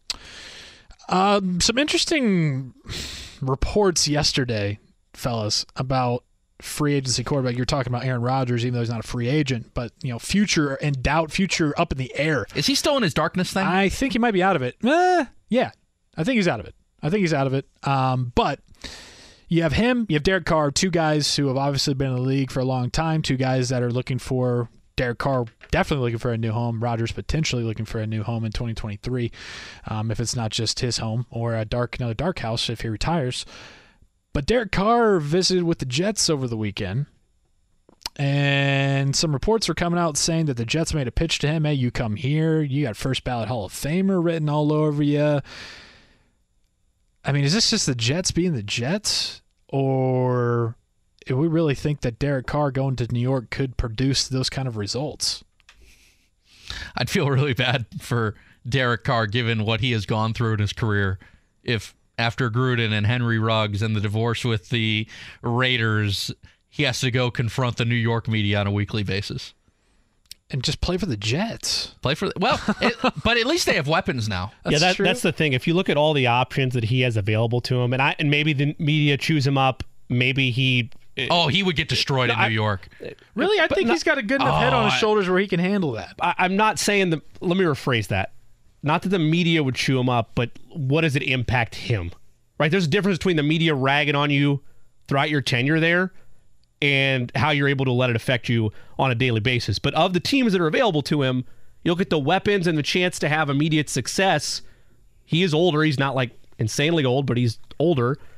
The Jets are there. They have the weapons you're talking about. Whether you want to look in general at Garrett Wilson, whether you look at Breece Hall, I know he's coming off a knee injury, but they have the potential to have a relatively explosive offense next season. And the Jets, I think, are going to say just about anything to get a competent quarterback under center with these young weapons on rookie deals. Well, the New York media, they always try and pull stuff out of you. They want you to throw people under the bus. They want to get the soundbite more than anybody. And Derek Carr is Mr. Positive, all about teammates. He'll never throw anybody under the bus. It's all about next week. So I just think the media in New York would clash with him because they'd want him to say something so bad, and that relationship would probably get ugly. Week 2, New York Daily News front page. Carr is packed. Him like in the front seat, leaving, kicking him out of town already. You know that'd be the case. Yeah. Oh yeah. Watching the captain when the New York Daily News did Derek Eater when he was coming off the injury. Yep. And they made him look fat. Yeah. That was pretty good. But it's up in the air, and it's interesting to think about, when you talk about Carr, a kind of alternate universe where we could have easily seen, and I think even last year there was some talk in the offseason, Derek Carr to Indy. Does that make sense? If Derek Carr was a free agent last year before the Colts got Matt Ryan, Derek Carr would be a Colt. I'm convinced. Yeah. Everything added up too much. In terms of, you wouldn't have to give up any compensation. Yeah. You could just sign him. Does Derek Carr make any difference with that line last year? I don't know. But just, from the type of player, the type of guy that Derek Carr is shown to be, Frank Reich at the helm, at least to start last year. Chris Ballard loves himself some good character. It did make a lot of sense. It made a lot of sense. But I would it be different? That's the ultimate hypothetical, because you probably could have thrown just about anybody in there. That's I'm not. If you had a Lamar Jackson, maybe he's able to escape some of what the 60 sacks were last year. Yeah. But you throw any passing game quarterback in there, I don't know if anybody's solving that. Yeah, and we talked with Mike Chappell yesterday, and he even brought up, how there's still kind of some things he sees online about trade for Aaron Rodgers. Let's go get Aaron. Why not? he himself, Chappie, said, nah, the time is now. The time is now to, sometimes You got to go get somebody else. right. Sometimes it's simple enough as it's just time. You're at a party. There's really no reason that you have to leave, right? Maybe it's 9 o'clock. Everything's going well, but sometimes you can just feel it. It's just time. It's time to get out of here. It's time for the Colts to draft a young quarterback. Are you an Irish goodbye type of fella? Big time, especially if you're out and about. Like bars? Yeah. And even especially at a party, because think about it, you're at a house party, you say bye to one person, you got to say bye to everybody. I will Irish goodbye, but I don't like when my friends do it because then I get worried, like, oh, where did they go? And then I realize, oh, okay, they just left. See, what you got to do is you got to sneak it in. You got to plant the seeds. You got to be, maybe you're grabbing one last drink before you're about to call an Uber or whatever's about to go down. You're about to leave. But as you're doing that, yeah, I think this is probably my last one, man. I'm probably going to get out of here. Then that's where they're like, oh, right on, dude. Good to see you. Right on. Then you make your escape. And then you're done. You said your bye. You just didn't make it all right, everybody, I'm out of here. Let's do the handshake line. Yeah. Let's get it going. Not doing that. I know that the time to usually leave an Indianapolis bar, especially at Tin Roof, is when the woman comes in with flowers.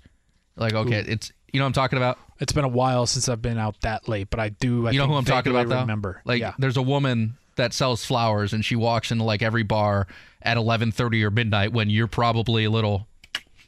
And you're calling it a night, 11:30 or midnight? No, I'm just saying that's when she walks in. And I'm like, okay, I probably got another hour or so. Oh. I was going to say back in the day at Taps and Dolls when all of a sudden the lights would come on and you're like, whoa. Yeah, well, that's like 3 a.m. This is you had a couple of those. Yeah. But that place doesn't exist anymore. That's a shame. Even though closing down, if you want to close down a place like Tin Roof, that's truly 3:30. Yep. Because they'll give you the little extra half-hour window. That's when you said 11:30. I was like, dang, that's usually when that woman walks in with the flowers, and you're like, but like guys will see that and be like, hey, you know what? I haven't brought home flowers in a while. It's a good idea. And then you're just holding flowers. I've never done that because you're out too late. Yeah. Or you try to pull a slick move and you try to, get a flower, slide in there. Yeah. Go, hi, honey. Yeah. Look what I got you. All right, David Kaplan coming up top of the hour. We got a lot to talk about with him. Spring training is underway. What's up with the Cubs? Are they going to be a wild card team? Hell yeah. A chance there to get back in the postseason? What's his latest sources and insight telling him about, are the Bears going to give up that number one pick? And who are they most likely to give it to? And what's it going to take? That's coming up top of the hour on The Fan. Some good tunes, Jimmy. You trying out to open for Shaq at the Snake Pit in May? That's Eddie's job. Yeah. How about Shaq coming to the Snake Pit?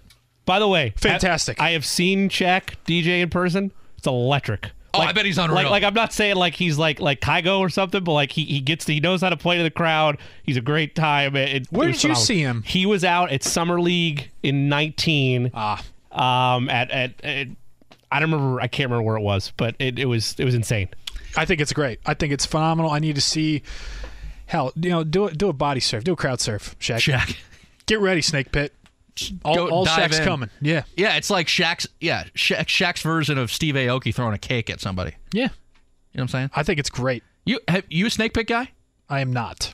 I've done the Snake Pit once. It was after my junior year of college, and the lineup, I have not done it since because the lineup was ridiculous. It was Zed's Dead, Skrillex, and then Martin Garrix. Was that? It must have been 2017. I think that was the year I was out there with McAfee. That was the 100th running. Oh, okay. So it was the year before 16. that. Oh, that makes sense. Okay. No, so it wasn't the year that I was out there. Yeah, that is stacked. I get a little bit of claustrophobia, a little bit of anxiety thinking about it, The Snake Pit? I wouldn't do it again, but I had a great time. Plus, I just enjoy the hell out of watching the race. Oh, I mean, plus covering the race now. Right, yeah. It's not even an option, but still, I'm glad I did it. My first race was the 100th running. That's a pretty nice luxury there. It was pretty sick. But again, not being from here, I didn't really know what was going on. Look. You knew, but you didn't. When you grow up there, you know what it is. Yeah. But you don't know what it is. Exactly. You know what I'm saying? Yeah. And I totally know what you're saying. My father-in-law, he posts this up every year now. It's great. We're right before turn one. So right where the big video board is, right before turn one, grandstands B, underneath the awning, very last row, so we can have our back up against the fence in the shade the whole time. can see all the way down the front stretch, all the way around, basically into turn 2. You guys know what you're doing. It's perfect. You guys know what you're doing. He packs the sandwiches every year. It's like a little cooler the action? week of. He's just like, all right, what do we want? Joey, do you want the turkey cheese with mustard? I'm like, you got it. Then about, blap 100, 110 maybe in there. You pop that open. It gets you to the end. I can't wait. It's one thing that I really look forward to because, kindly enough, first of all, this station lets me work it and be around the media center and do stuff. But then also the South Bend Cubs let me take off Memorial Day weekend from doing ball games to come back here Big time. and cover the race, which is it's a perfect marriage, and I love it. And it's kind of weird. My first race as a fan was the 100th running. My first race as a member of the media was August of 2020. Ooh, yeah, tough. So I got like the ultimate experience down to nothing. Right. So, but man, last year was so much fun. The pageantry, seeing everything back, can only get better this year, right? Hopefully. I was camped out there last year. It was a month of all months. I was inside the museum. I was inside the track. Yeah. It was great. Well, are you a hardcore where you'll go to every practice? Yes. Love it. I'll go to every practice. I'll go to everything. Yep. That's the way to do it, though. I'm eating it up. Can't get enough of it. Billy Mack and Big Check Race fans, they go up there right on the front stretch, just right before. No, it's after the brickyard. After the yard break, sorry. Right after them, and we go up there and we drink beers and watch the cars go fast and have a great time in the month of May sun. It's fantastic. You're going to St. Pete, right? Yep. Have you ever been to the St. Pete race? Nope, never been to St. Pete. Unique. Actually got the invite from the Arrow McLaren folks. Going to be down there in their hospitality on Saturday night. Very cool. After qualifying. So going to go say hey, probably get the cold shoulder from Alex Rossi. All good. But looking forward to it very much. So it'll be great. It's extremely unique. It's built clearly in the middle of a St. Pete stretch where it's in the city. Yeah, no, it truly. I know a girl that's a nurse in St. Pete that I grew up with, and her apartment, it's a high rise right over the main straightaway. Wow. At St. Pete, but she's a nurse. So she's not even there for it. Well, no, she works night shift. So she was trying to sleep last year during the race. I was like, good luck. But she got a pair of earplugs and she was good. To be fair, you'd rather try to sleep with Indy cars going around than NASCARs. Oh, I couldn't even imagine. No, that's impossible. Real quick, I want to get your thoughts. Jeremy Bullard tweets at us, Titans tanking for Caleb Williams next year. Maybe Tennessee seeing the writing on the wall. Houston probably going to have a new quarterback. Indy going to have a new quarterback. Jacksonville, Trevor Lawrence. They're saying, hey, we took Malik Willis in the third, but I already see the writing on the wall there. Don't think that's going to work out. Well, if the Titans go after Caleb Williams, let's say hypothetically the Colts get Bryce Young. Let's say hypothetically the Texans get C.J. Stroud. That's a hell of a division. That's wild. Lawrence, Stroud, Young, potentially Williams in one division. Mm-hmm. That, pending, hopefully, all of them stay healthy and all of them pan out. That's a story right there, Joey Mulinaro. Yeah, I mean, and he tweets it because not only did the Titans release Taylor Lewan, now so did Robert Woods, Randy Bullock, their kicker. And I guess that's probably going to mean that Ryan Tannehill probably will be coming sooner rather than later. I believe that they can cut him. Oh, Randy Bullock's done in Tennessee? Bullock's done in Tennessee. Wow, that's the end of an era. Yeah, so they're kind of maybe going all in on the Caleb Williams train for next year, him or Drake May. That's going to be a quarterback draft class coming out next year that we've already heard about. But yeah, how quickly it changes. And as a Pittsburgh guy, I'm glad that the Steelers did not, in fact, go in on Malik Willis at 20, because that was the discussion last year. Is it going to be Malik Willis? Is it going to be Kenny Pickett? Is it going to be somebody else?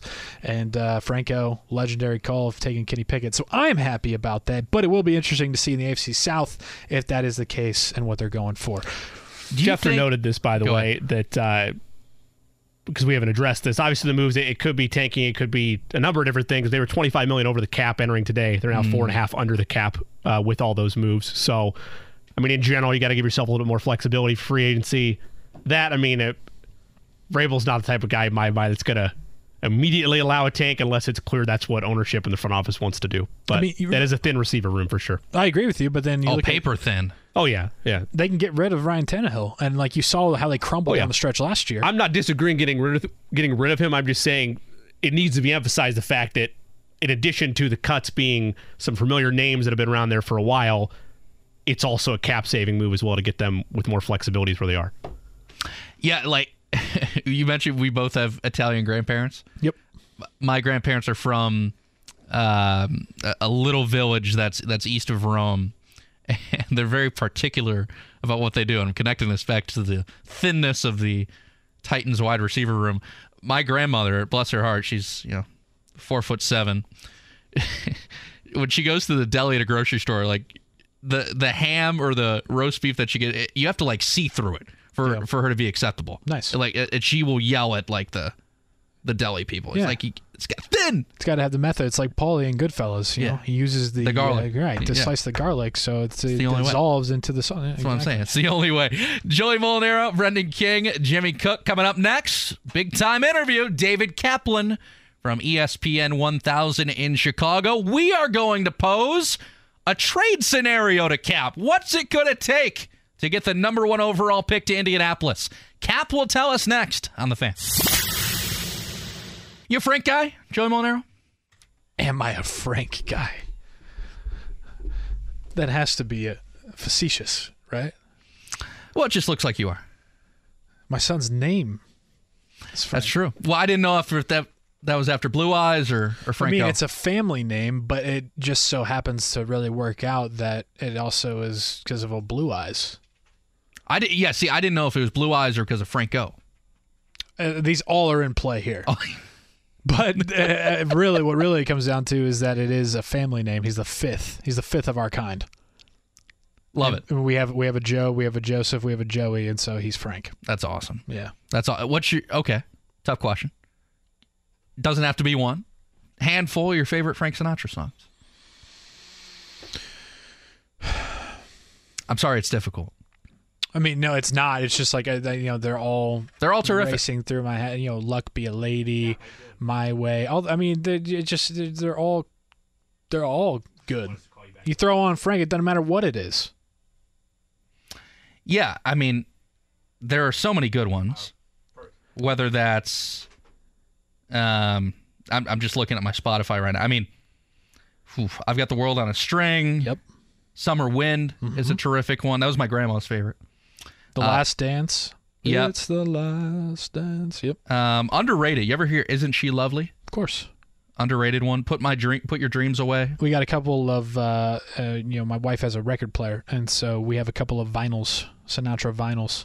Yeah. So we throw those on for, cleaning the house. For dinner. If Rye's cooking up a little something, and we got the olive oil, we got the bread, we're having a little bit of wine. I'm not having that because of Lent, and I gave it up this Lenten season. I'm going no wine during Lent. But yeah, we'll throw that on, and we're indoctrinating our Frank to Frank very early. That's smart. Yes. Are you a red or white guy? Red. I will drink. Won't touch white, or no? I will drink white. Okay, but red is the preference. Some people are really set in their ways. Yes, like my mother-in-law, and even my wife. White. But that's good that you know that. Yeah, and again, they're the opposite of me. They want white, they'll have red. I want red, I'll have white. Fair enough. Joey Mulinaro, Brendan King, and Jimmy Cook with you around the horn. Coming up in the next few moments, David Kaplan from ESPN 1000 is going to join us. Cap's just getting off the air himself, but he's kind enough to take some time with us today. I'm really looking forward to. Sorry, Brendan, but I'm really looking forward to. It's okay, Joey. Watching this year, sling it off the bump is Justin Steele. Jay Steele, former South Bend Cub. Love Justin Steele. I love watching him pitch. I love that southern drawl that he has. Mississippi boy. Mississippi, baby. I think that he has some real star potential in that left arm. Yeah, I've known Jay Steele for a number of years, and he was, you got to keep in mind, he was drafted all the way back in 2014. Yeah. A long time ago. Yeah. He's been in this organization for a long time. He's a spectacular dude. Yep. I think he's going to pitch really well. And join us right now on the hotline here on The Fan. Brendan King, Joey Mulinaro, David Kaplan from ESPN 1000 in Chicago. Cap, question number 1. I am Chris Ballard. You are Ryan Poles. I am asking for the number 1 overall pick from the Chicago Bears. Your asking price at this moment is what, my man? Oh, boy. Well, you're at number 4, so it starts with number 4, probably your second-round pick, and your number 1 next year. You don't want any players? I don't think you guys are going to give away players that I actually want. You giving me Quentin Nelson? Okay, I'm in. You giving me DeForest Buckner? I'm in. You're going to throw some 32-year-old veteran at me? No, I'm not interested. Now, in place of that, I want really good players. In place of that, you mentioned 3 of those picks, and I feel like that's correct. But instead of a player, are we bumping that up to 4 picks, 5 picks, if there's no player involved? I don't think they're good. Look, there's no Trevor Lawrence at the top of this draft. There is no Joe Burrow at the top of this draft. When Patrick Mahomes came out, he was the 42nd ranked prospect from ESPN. He was not the number 1 guy in the draft. So if you tell me Peyton Manning is at the top of the draft, yeah, then the price gets exorbitant. Or I'm keeping the player and trading you Fields. There is no – Bryce Young comes with warts now. He's a very, very good football player. He's 5'10", 188. That's awfully slight to be getting the crap beaten out of you 17 games a year and thinking that's your future, where Justin Fields is 6'3", 232 pounds. I personally, if I'm the Bears, I'm all in keeping Justin Fields. I will trade you the pick if you want to go down that road.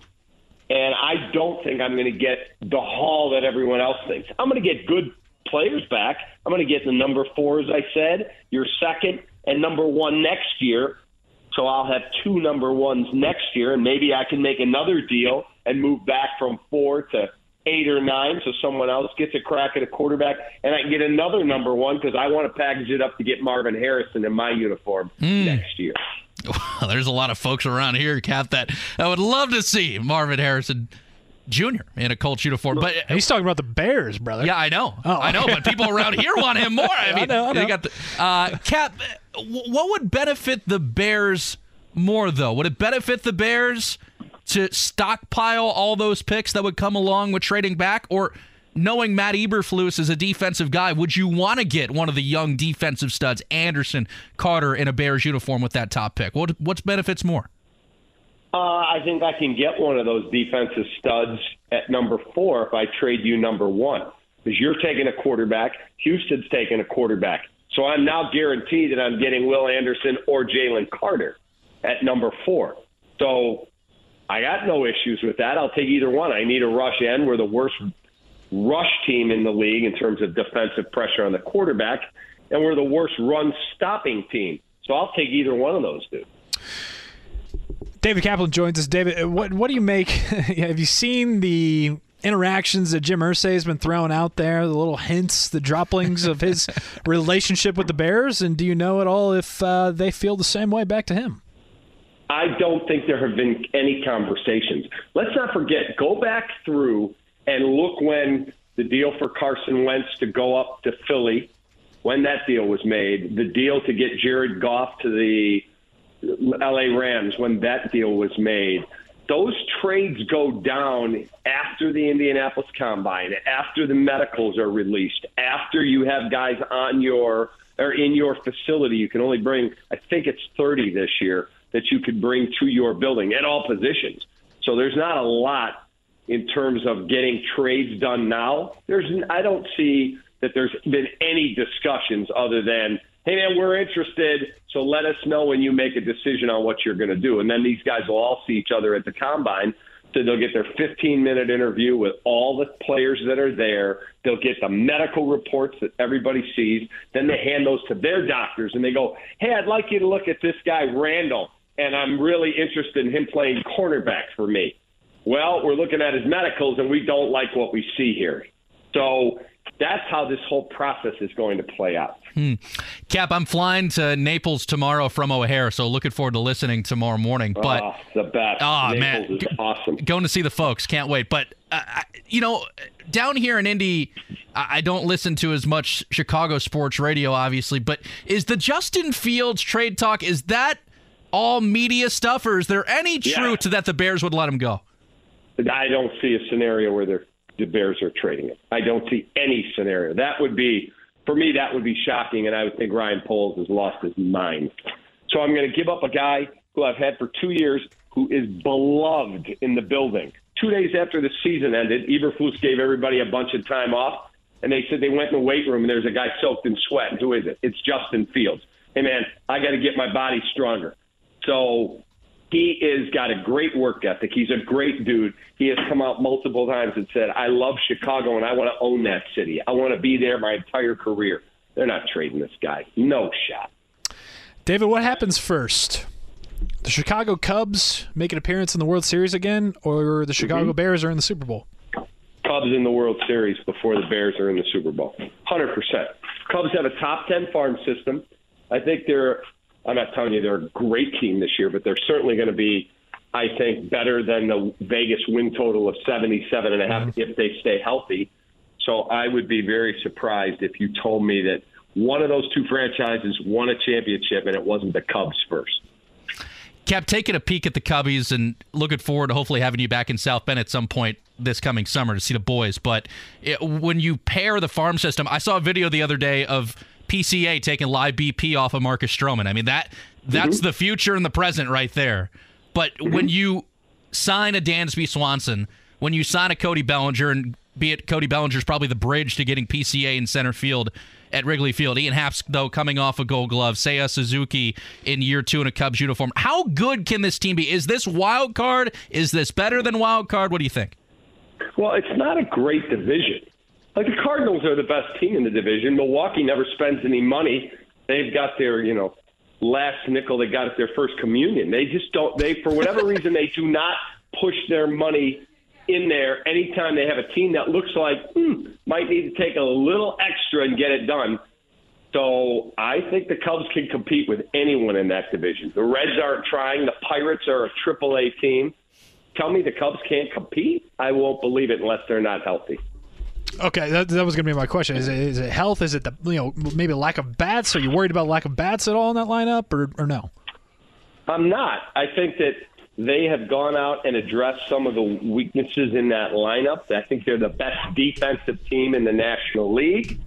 So I think it's a good baseball team. Again, I'm not telling you they're the Dodgers, but I'm telling you they're vastly improved with a top 10 farm system. And I was texting with PCA the other day. The best. And he's the best. I love this kid. And then I was texting with Matt Mervis. And Mervis is going to be a really good player for this team. Really good. So I'm looking forward to – he probably starts at AAA. Yeah. Now, if Trey Mancini has this great start, or Eric Hosmer, then maybe he's at AAA all year. But he's got a chance to be a really, really good player for the Chicago Cubs at some point. Cap, no lie, I'm wearing a shirt from Obvious Shirts, Mash Mervis, right now. Merv, obviously. I have that. Yeah. I have that shirt. Merv started the year with us last year, which is wild to think about, and how quickly he took off. But Cap, looking at the starting rotation, you put Jamison Tyone in there, Marcus Stroman at the top, Kyle Hendricks hopefully back healthy, and then Joey and I, before you came on, were just talking about Justin Steele, and then Hayden Wesneski has a chance to be your number 5, and he's so talented at a young age. How good is the rotation? The rotation has a chance to be really good. Now, is Kyle Hendricks healthy? If Kyle Hendricks is pitching every 5th day, then I think it's a pretty darn good rotation with Marcus Stroman and Justin Steele and Jamison Tyone and Kyle Hendricks and Hayden Wesneski and Drew Smiley. Like, they've got some depth in their rotation.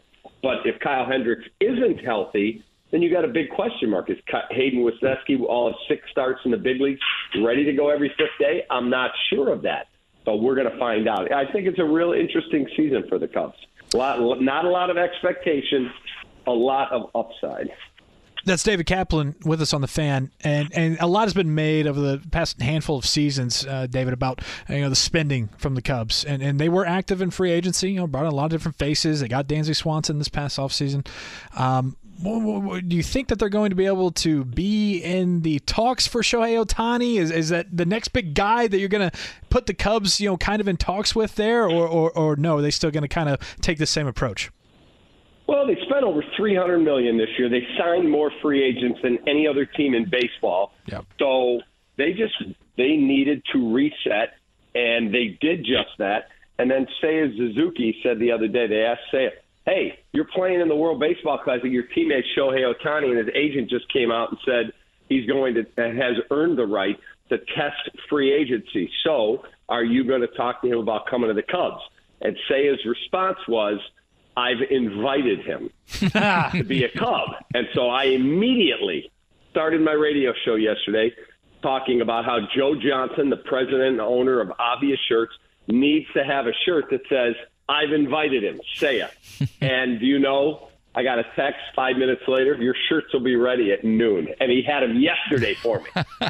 That's how Joe works. Joe's the best. Yeah, absolutely. Joe's the greatest. Absolute best. Cap, would you say, and Jed Hoyer was pretty brutally honest about what it would take to get the Cubs back competing. Are they ahead of schedule? Are they right on schedule? Yeah, they're ahead. Ahead of schedule. No doubt in my mind ahead of schedule. I think the farm system came a little bit more quickly than they thought it would. And I think when they were able to get Dansby Swanson and Jamison Tyone, two guys that had a lot of suitors, I think they feel like division's not like brutally awesome. It's not the Yankees and the Tampa Bay Rays and Toronto and Boston. I think they feel like they've got a chance to be solid. They believe internally 2024 is much more likely to be a playoff team. You mentioned Joe Johnson, David, and I go to Obvious Shirts Instagram, and on President's Day the other day, they put up a Mount Rushmore. They put up Ernie Banks, Fergie Jenkins, Ron Santo, and Ryan Sandberg as the Cubs' Mount Rushmore. Do you agree with that four, or is there anybody else that you'd put in there? Wow. I would definitely have Ernie Banks. Oh, Billy Williams has to be on there. Okay. 100%. Who's he taking the place of? Ernie, Billy, because of his broadcasting and Hall of Fame playing career, Ronnie Santo is 3. Who'd they have? Rhino. Who's the other one? Fergie and Ron Santo. Okay, so I did not put Fergie on there. I would probably go Rhino, Santo, Ernie, and Billy. It's really hard to disagree, and I totally understand if this is insane, which it probably is. But is there any part to where you look at an argument like that, and because that the 2016 team was able to get it done, does any of those guys, does a Rizzo, because he's got the ring, make it on there, or at least have an argument? No, not any of those guys. Add them together, they don't get on there. No, not a chance. Not one guy on that team's going to the Hall of Fame. Not one. Yeah, that's true. And the guys that I put on my Mount Rushmore are all Hall of Fame players. I just didn't know if the ring, finally bringing it there, trumped anything, but I get it. That's fair. Well, then why don't you just give it to Aroldis Chapman, because he was amazing in the 3 months he pitched with the Cubs. All right. I think it's a little bit different than the argument I'm making. Okay, give it to Jake. Okay, give it to Jake Arrieta then. And he doesn't belong. He wasn't. No, absolutely not. Okay. Hey, Cap, the Pacers just played the Bulls last Wednesday. Wanted to get your thoughts on the Bulls not doing anything at the trade deadline. Is that a topic in the city right now, or are they kind of taking back seat? Oh, no, that's a topic. And sadly, we have an overmatched front office that if I bought the team, they'd be fired tonight. Those guys are, I think, embarrassingly bad on how they, A, constructed the roster, and B, have done nothing. They picked up Pat Beverly off the scrap heap. That's fine. They did nothing at the trade deadline. And I knew and said it a million times, they don't have enough shooting. I was not the only one saying this. I was not some clairvoyant person. They need to add more shooting. They went into this season and added exactly 0 shooters. None. Lonzo Ball, they knew before the season, we got a problem here. He's probably not going to play at the start of the season. Now he's out for the year. He's going to miss, a year and a half of his NBA career, and they did not add a backup point guard. And Goran Dragic is not the answer to that question. So this is an incompetent front office. Sad to say, but that's my opinion. David Kaplan, ESPN 1000 in Chicago with us here on The Fan. Cap, looking forward to seeing you hopefully in South Bend this season. Appreciate the time very much, my man. Anytime. You're the man. Enjoy Naples. Thanks, Cap. David Kaplan with us on The Fan. Would you put your World Series guys on the Mount Rushmore? No, I just they have the trump card in their pocket with what they were able to do, and I know that I know that question would have been answered differently if I was asking in 2017, maybe even 2018. But the way that things fizzled so quickly, poorly, I think that's what warranted that kind of response from Cap. Whereas, again, if it was 2017, 2018, who knows? By the end of their career, maybe, because of what they've done already. I think that there needs to be some sort of nod to that, because that is something that, for how great that those 4 or 5 guys that we just talked about, he mentioned, they don't have that. They'll always be beloved in the city, no doubt, but it's a weird relationship now. It is a weird relationship, but there's just something about it that, Rizzo has gone to New York and has had success for you, Jimmy. Hey, don't blame me. Blame the front office. No. I'm the way you looked over at me, and I blame Joey for this. I'm very trigger happy now because I was attacked multiple times yesterday. It's not my fault. I'm glad that Riz has gone to the Bronx and has had success. But he's been the one. KB can't stay healthy. Yep. Javi swings at something that's 40 feet in front of him. Yep.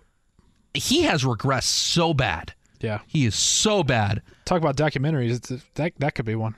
The downfall of 2016? Post-2016? Yeah, what 2015, 2016 was, and now to what it is. If you're a Cubs fan, if you follow it like that. I mean, I think Cap has said, essentially, 2016, they're the 1985 Bears. So what 2016 Cubs are. Well, I think you still have the opportunity to kind of end that conversation if the core that follows the World Series core wins one, that conversation would go by the wayside. Why is that? Because you showed that you were correct in getting rid of Chris and Javi and Anthony. And if they don't? Then Chris, Javi, and Anthony were right to leave. But keep in mind, Pete Crow-Armstrong, the guy that you got for Javi. Kevin Alcantara, who's going to be in South Bend this year, the kid that you got for Anthony. The KB trade, Caleb Killian has already made his big league debut. Yep. Alexander Canario is still on his way. So all the guys that you got for the 2016 core either have already made their debut or are coming very soon. So if that new core wins one, to me, they did it correctly, and the aftermath of 2016 is now looked at as a positive. It's just, hey, we love these guys. Appreciate for what they did. Yeah, thanks for what you did. Yeah. But it's for sure. It's the old classic argument, man. I knew that Cap would have some thoughts on it, so appreciate the time there. Hey, coming up next, we got some hoops talk. We got Fletcher Loyer of the Purdue Boilermakers joining us to talk about their little bit of a brief week off here and the preparation, getting ready for the Hoosiers coming up on Saturday night in West Lafayette. Fletcher Loyer joining us next. Fan Midday Show, 2:27 on a Wednesday. Ash Wednesday. Joey Mulinaro, Brendan King, Jimmy Cook with you. Thanks to David Kaplan, Chris Denari joining us so far. David Kaplan brings the heat, man. It's the best. He, you can tell it's a Chicago media personality guy. Chicago legend. I've been watching him on either television or listening on radio since, for all my Cubs fandom days. I mean, that guy's been the guy forever. Yeah. He has. And he's a former scout with the Pacers. What? He was an NBA scout before going in the media. I had no idea. He scouted for the Pacers and the Bulls. I never, ever would have thought that, guessed that. NBA scout. Wow. That's how he got started. Interesting. Well, that backs up his claims about the Bulls that he said about the incompetent front office. At least he has somewhat of an idea. It's just kind of funny because the way that city works. There's a very tight window. You get hired, you do a couple things, maybe they're positive. People are like, you're the second coming of the next great builder of the city, and then one bad move, incompetent. That's how it works. That is. Got a big one coming up Saturday night. The rematch, the second go at it between the Hoosiers and the Boilermakers. IU got it done in Bloomington the first go-round. Going to be a absolute raucous, rowdy environment at Mackey Arena Saturday night. It's interesting. I always felt like the second matchup, the later season matchup between IU and Purdue, I always felt like recently at least it's been like a daytime tip. You notice that, Jimmy? You feel that? Yeah. I mean, for some reason my brain's thinking back to just before the pandemic, because I can't remember if it was Haas or who it was, but it was daytime assembly hall. He had a nice little post move shimmy off the window near the horn. But a lot of that. That was Carson Edwards' left-handed slam. I ain't playing. Yep. That was a daytime, I think on a Sunday. Yep. So it's cool that it's a Saturday, 7:30. It's going to be fun. Like I said, I'll be out and about Sam Silver Circle if anybody wants to join me, having some fun. I wish the games were a little bit more spaced out. They've played twice. They're going to play twice in a matter of 22 days. Yeah. I would have loved to see like a January game and then a March game. Okay. That's fair. That's just me. That's fair.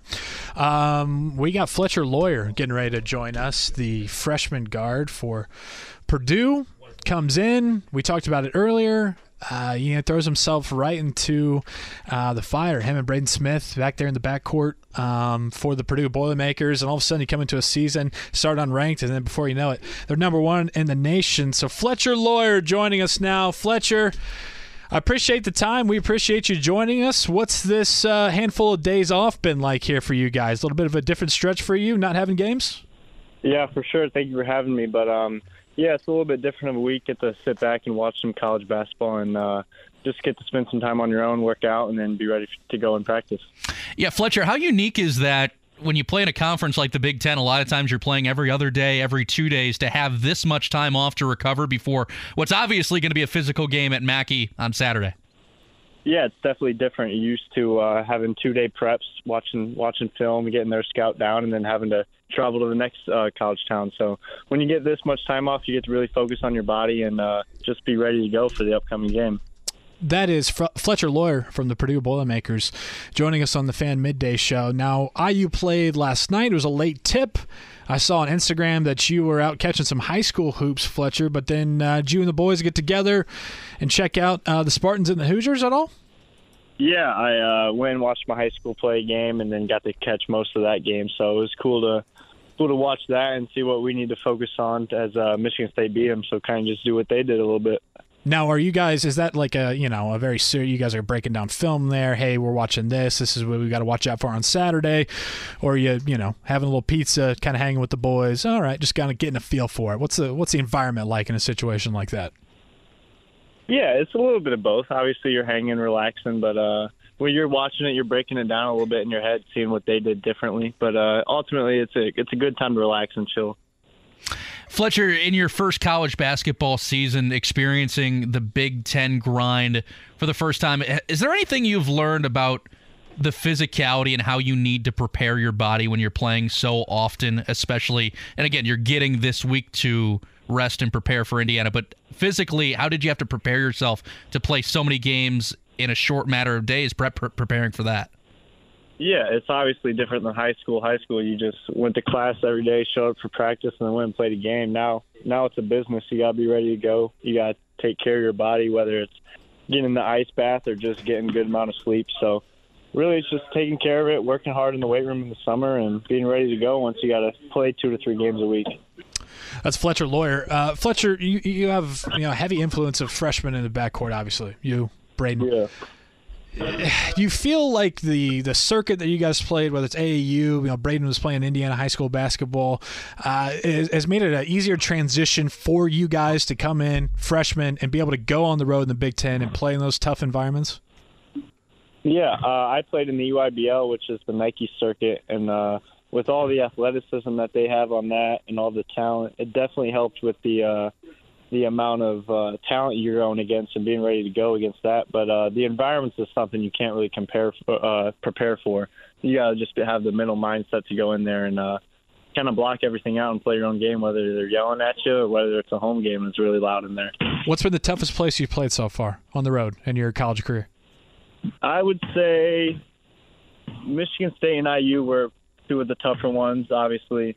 We lost at IU, but it was fun to go into Michigan State and beat them up.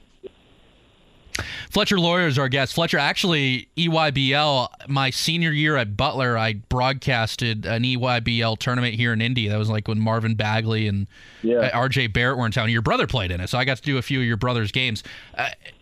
What's the difference getting coached in like AAU versus getting coached in college? Yeah, college, it's more of like, it's really a business, like I like to call it. It's a job you got to go in every day and prepare for. AAU, you're kind of going out, showcasing your talents, but also you're looking to win. And when you got college coaches there watching, you gotta play, and you gotta play the right way for them to scout you. But college, it's a business every day. You're going in and competing for a job. With this little bit of a break you guys have without playing a game, Sunday to Saturday here, what's been the message from Coach Painter? Has it changed at all? Has it stayed consistent throughout the year? Just this week in terms of, hey, not only do we have this break where we're not in game action, but also you got our big rival. You got the Hoosiers coming to town on Saturday night. Yeah, for sure. It's been the same message all year. Just show up, do your job, play hard, and play smart. And I think we've done that. And ultimately, with this week to rest, we're really just focusing on ourselves, making sure we're ready to go to close out this stretch of these last 3 games. Fletcher, what's the vibe like on campus right now? I'm sure in the coming days, if not probably tomorrow, people are going to start camping out. Students are going to be getting their seats and be competing for those. But have you been stopped more often than this week than previous about what's coming up on Saturday? Yeah, ever since the Big Ten play started, it's been a lot of getting noticed a lot more, talking to a lot more fans, taking pictures with people. But with this, you can feel the energy building up on campus. A lot of people talking about how it's going to be a real fun weekend going out, and hopefully just we can put up a banner with these few wins we got to do. So I'd just say the energy is building up coming for this game Saturday for sure. That's Fletcher Loyer with us on the Fan Midday Show. And Fletcher, a lot is made, unfortunately, the last few years, a lot has been made. The fact that, Purdue just hasn't been able to crack into that Final Four, to finally get there, get over that hump, right? Mm-hmm. Now, as coming in as a freshman, as a young kid, does that creep into the locker room at all? Do you guys start feeling that? Is it ever, or are you just so young you don't even realize that Purdue hasn't been to a Final Four in 40 years or whatever? I mean, yeah, you definitely realize it because you look up and see the banners that every gym has in their arena. And when you don't see one from pretty recent, you wanna do something about it. And I'd say the way the guys talk about how they felt last year after they had a real talented team and a real good team and could have made a Final Four, you just don't want that feeling. So I think we're all focusing on doing our jobs and coming in each and every day to not let that happen so we can play hard and hopefully go out there and win. Fletcher, what have you heard about what it's like to play in the NCAA tournament? Because you're getting ready to do that either from what your brother has told you in his previous experiences or the older guys on the team. What do you anticipate playing in the NCAA tournament as a freshman is going to be like for yourself? Just a real special event. Obviously, it's something you grow up watching. You grow up watching highlights of crazy March Madness upsets and stuff like that. So I would just say it's going to be real special, something you can't take for granted, but also you're going in there to win. And when you're going in to win, and so is everybody else, you got one mindset, and you got to do whatever you got to do. Go in there, whether you play real good or real bad, you got to be ready to go to win the next game. What's your favorite March Madness moment or upset of all time? Of all time? I mean, I would obviously say probably the Virginia, when Virginia lost as the 1 seed, but I think it's real cool watching all the buzzer beaters, but definitely watching Jimmer Fredette highlights. Those are real cool to watch for sure. You and the boys throwing that on YouTube? Is that a Friday night viewing for you, Jimmer Fredette highlights? Yeah. Little Jimmer Fredette highlights, you can't go wrong. With Gus Johnson on the call too, no, you can't go wrong. No, the GOAT. Gotta love Gus Johnson. Fletcher, like I said, I'm a Butler alum, so I got to know Terry Johnson pretty well during his run at Butler. He coached in two Final Fours, obviously. First of all, number one, how's Coach T doing? And then secondly, how much has he helped you defensively? Yeah, so Terry's been great. He actually works with us a lot on offense. He's out there calling plays. He's calling plays, and we run through him every day in practice. So I'd say he's helped me a little bit more offensively, just reading defenses, reading coverages and pick and roll and stuff like that, and really just watching film with him, seeing what I can do offensively. All right, Fletcher Loyer, our guest here. Fletcher, finish this sentence for me. Purdue gets the job done, beats Indiana on Saturday, if they do blank. And obviously score more points is the easiest one, okay? But, like, what's the key? What's Coach Painter telling you? What are we focusing in on? I would just say coming ready to play. They got off to a good start in that first half at Assembly Hall. We had quite a few turnovers, so I would just say we come ready to play. We throw that little first punch, kind of what we like to call it. It's you got to go out there and win each and every media timeout. So going out throwing that first punch is what we got to do. What is it impossible to just go to the grocery store anywhere with Zach Edey? I mean, like walking around with a guy that's that good, one, but then the fact that he's 7'4", if you haven't heard, that's got to be a challenge, right? Yeah, it's pretty ridiculous. I mean, we talk about we get noticed quite a bit. We can't imagine being 7'4" out there and everyone knows your face. So, I mean, you go to Chipotle and you got to take 30 pictures with the guy. So it's pretty cool at the same time, but it's definitely an experience going somewhere with that guy. That's Fletcher Loyer, guard for the Purdue Boilermakers. Will be out there on Saturday, Mackey Arena. Fletcher, really appreciate it, man. Best of luck on Saturday, and hope to talk to you soon, buddy. For sure. Appreciate it. Thank you for having me. Thanks, Fletcher. All right. There it is from the Boilermakers side heading into Saturday evening. Yeah, I couldn't imagine being 7'4". Well, just that, but then the fact that he's the best player in the country. Yeah. You pair those things together, I mean, he's already going to get noticed on campus. You know, I mean, you went to Butler, you went to IU. You know that these, especially the basketball team. I mean, these guys are stars. They're celebs. It's easy, you see a guy that's 7 foot tall walking towards you, you're like, oh, okay, that's whoever. Right. Yeah. Look, that's Zach Edey. But sure, there's a lot of tall basketball players in the country. Not a lot of them are 7'4", but there's a lot of tall ones. But the fact that he's, again, that tall, and that he's probably going to win the Naismith Player of the Year. I would just like to know where Matt Painter keeps his laboratory, where he makes these guys. Every year. Is it somewhere in campus? Is it down the street in West Lafayette? Every year. I don't know how he does it. He's on an absolute heater with the big guys. It's crazy. One That's after another. Sure. Would you say, so Saturday night, is this a tipping point for the Player of the Year conversation? I mean, is it if Edey goes out there, dominates, puts up, 27 and 12, Purdue wins, does that just absolutely seal a deal for him? Or if Trace Jackson Davis goes in there, Hoosiers pull off an upset, he's another double-double machine, and it goes more TJD? Or is it just still Edey no matter what? Jimmy, what's your thoughts on this too, buddy? I think it's Edey. I mean, just looking at the numbers by comparison, Edey's had the stronger season. Again, this is it's an unbiased take because it's coming from the IU voice in the room. I mean, that being said, if Trace Jackson Davis has the same true moment where he goes for 30 and 15 at Mackey and IU gets a win, I mean, I think you can make an argument. Yeah. But right now, if it's another, Trace has 25 and 10 and has a solid night by his standards, but they lose by 7 and Edey continues to be the double-double machine that he is. It's hard to make a really strong argument one another. They're trying to do that nationally. They showed the graphic a couple times last night comparing Edey and Trace, but I just feel like if you were to poll those in the know and those that cover college basketball on a nightly basis, it's probably still firmly in Edey's hands. Yeah. If Trace goes in there and leads a dominating effort for IU, which is not, I don't want to say not likely. It would probably be the least something, likely. It would be something to see if IU goes in there and they wreck them. But if Trace Jackson Davis is the reason behind that happening, I'd have a really hard time not voting for him.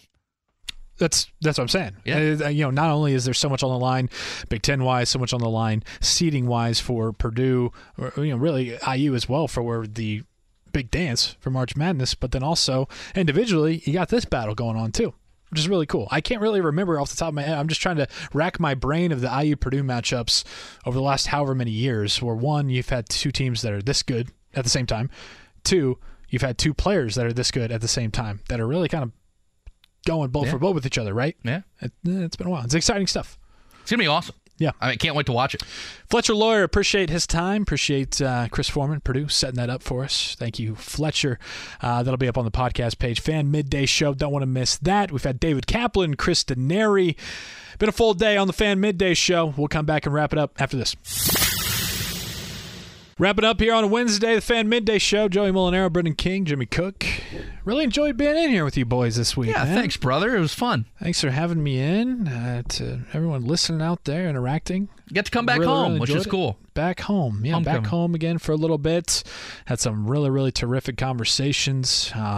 Chappie and Zach Kiefer yesterday. Daniel Jeremiah, Scott Agnes on Monday. Today, Chris Denari, David Kaplan, Fletcher Loyer we just wrapped up with. All available. The Fan Midday Show podcast and on 1075thefan.com, the Fan Midday Show on the page there. It's been a blast. Hope to be back at some point. Maybe. I don't know. Well, hopefully. We'll see.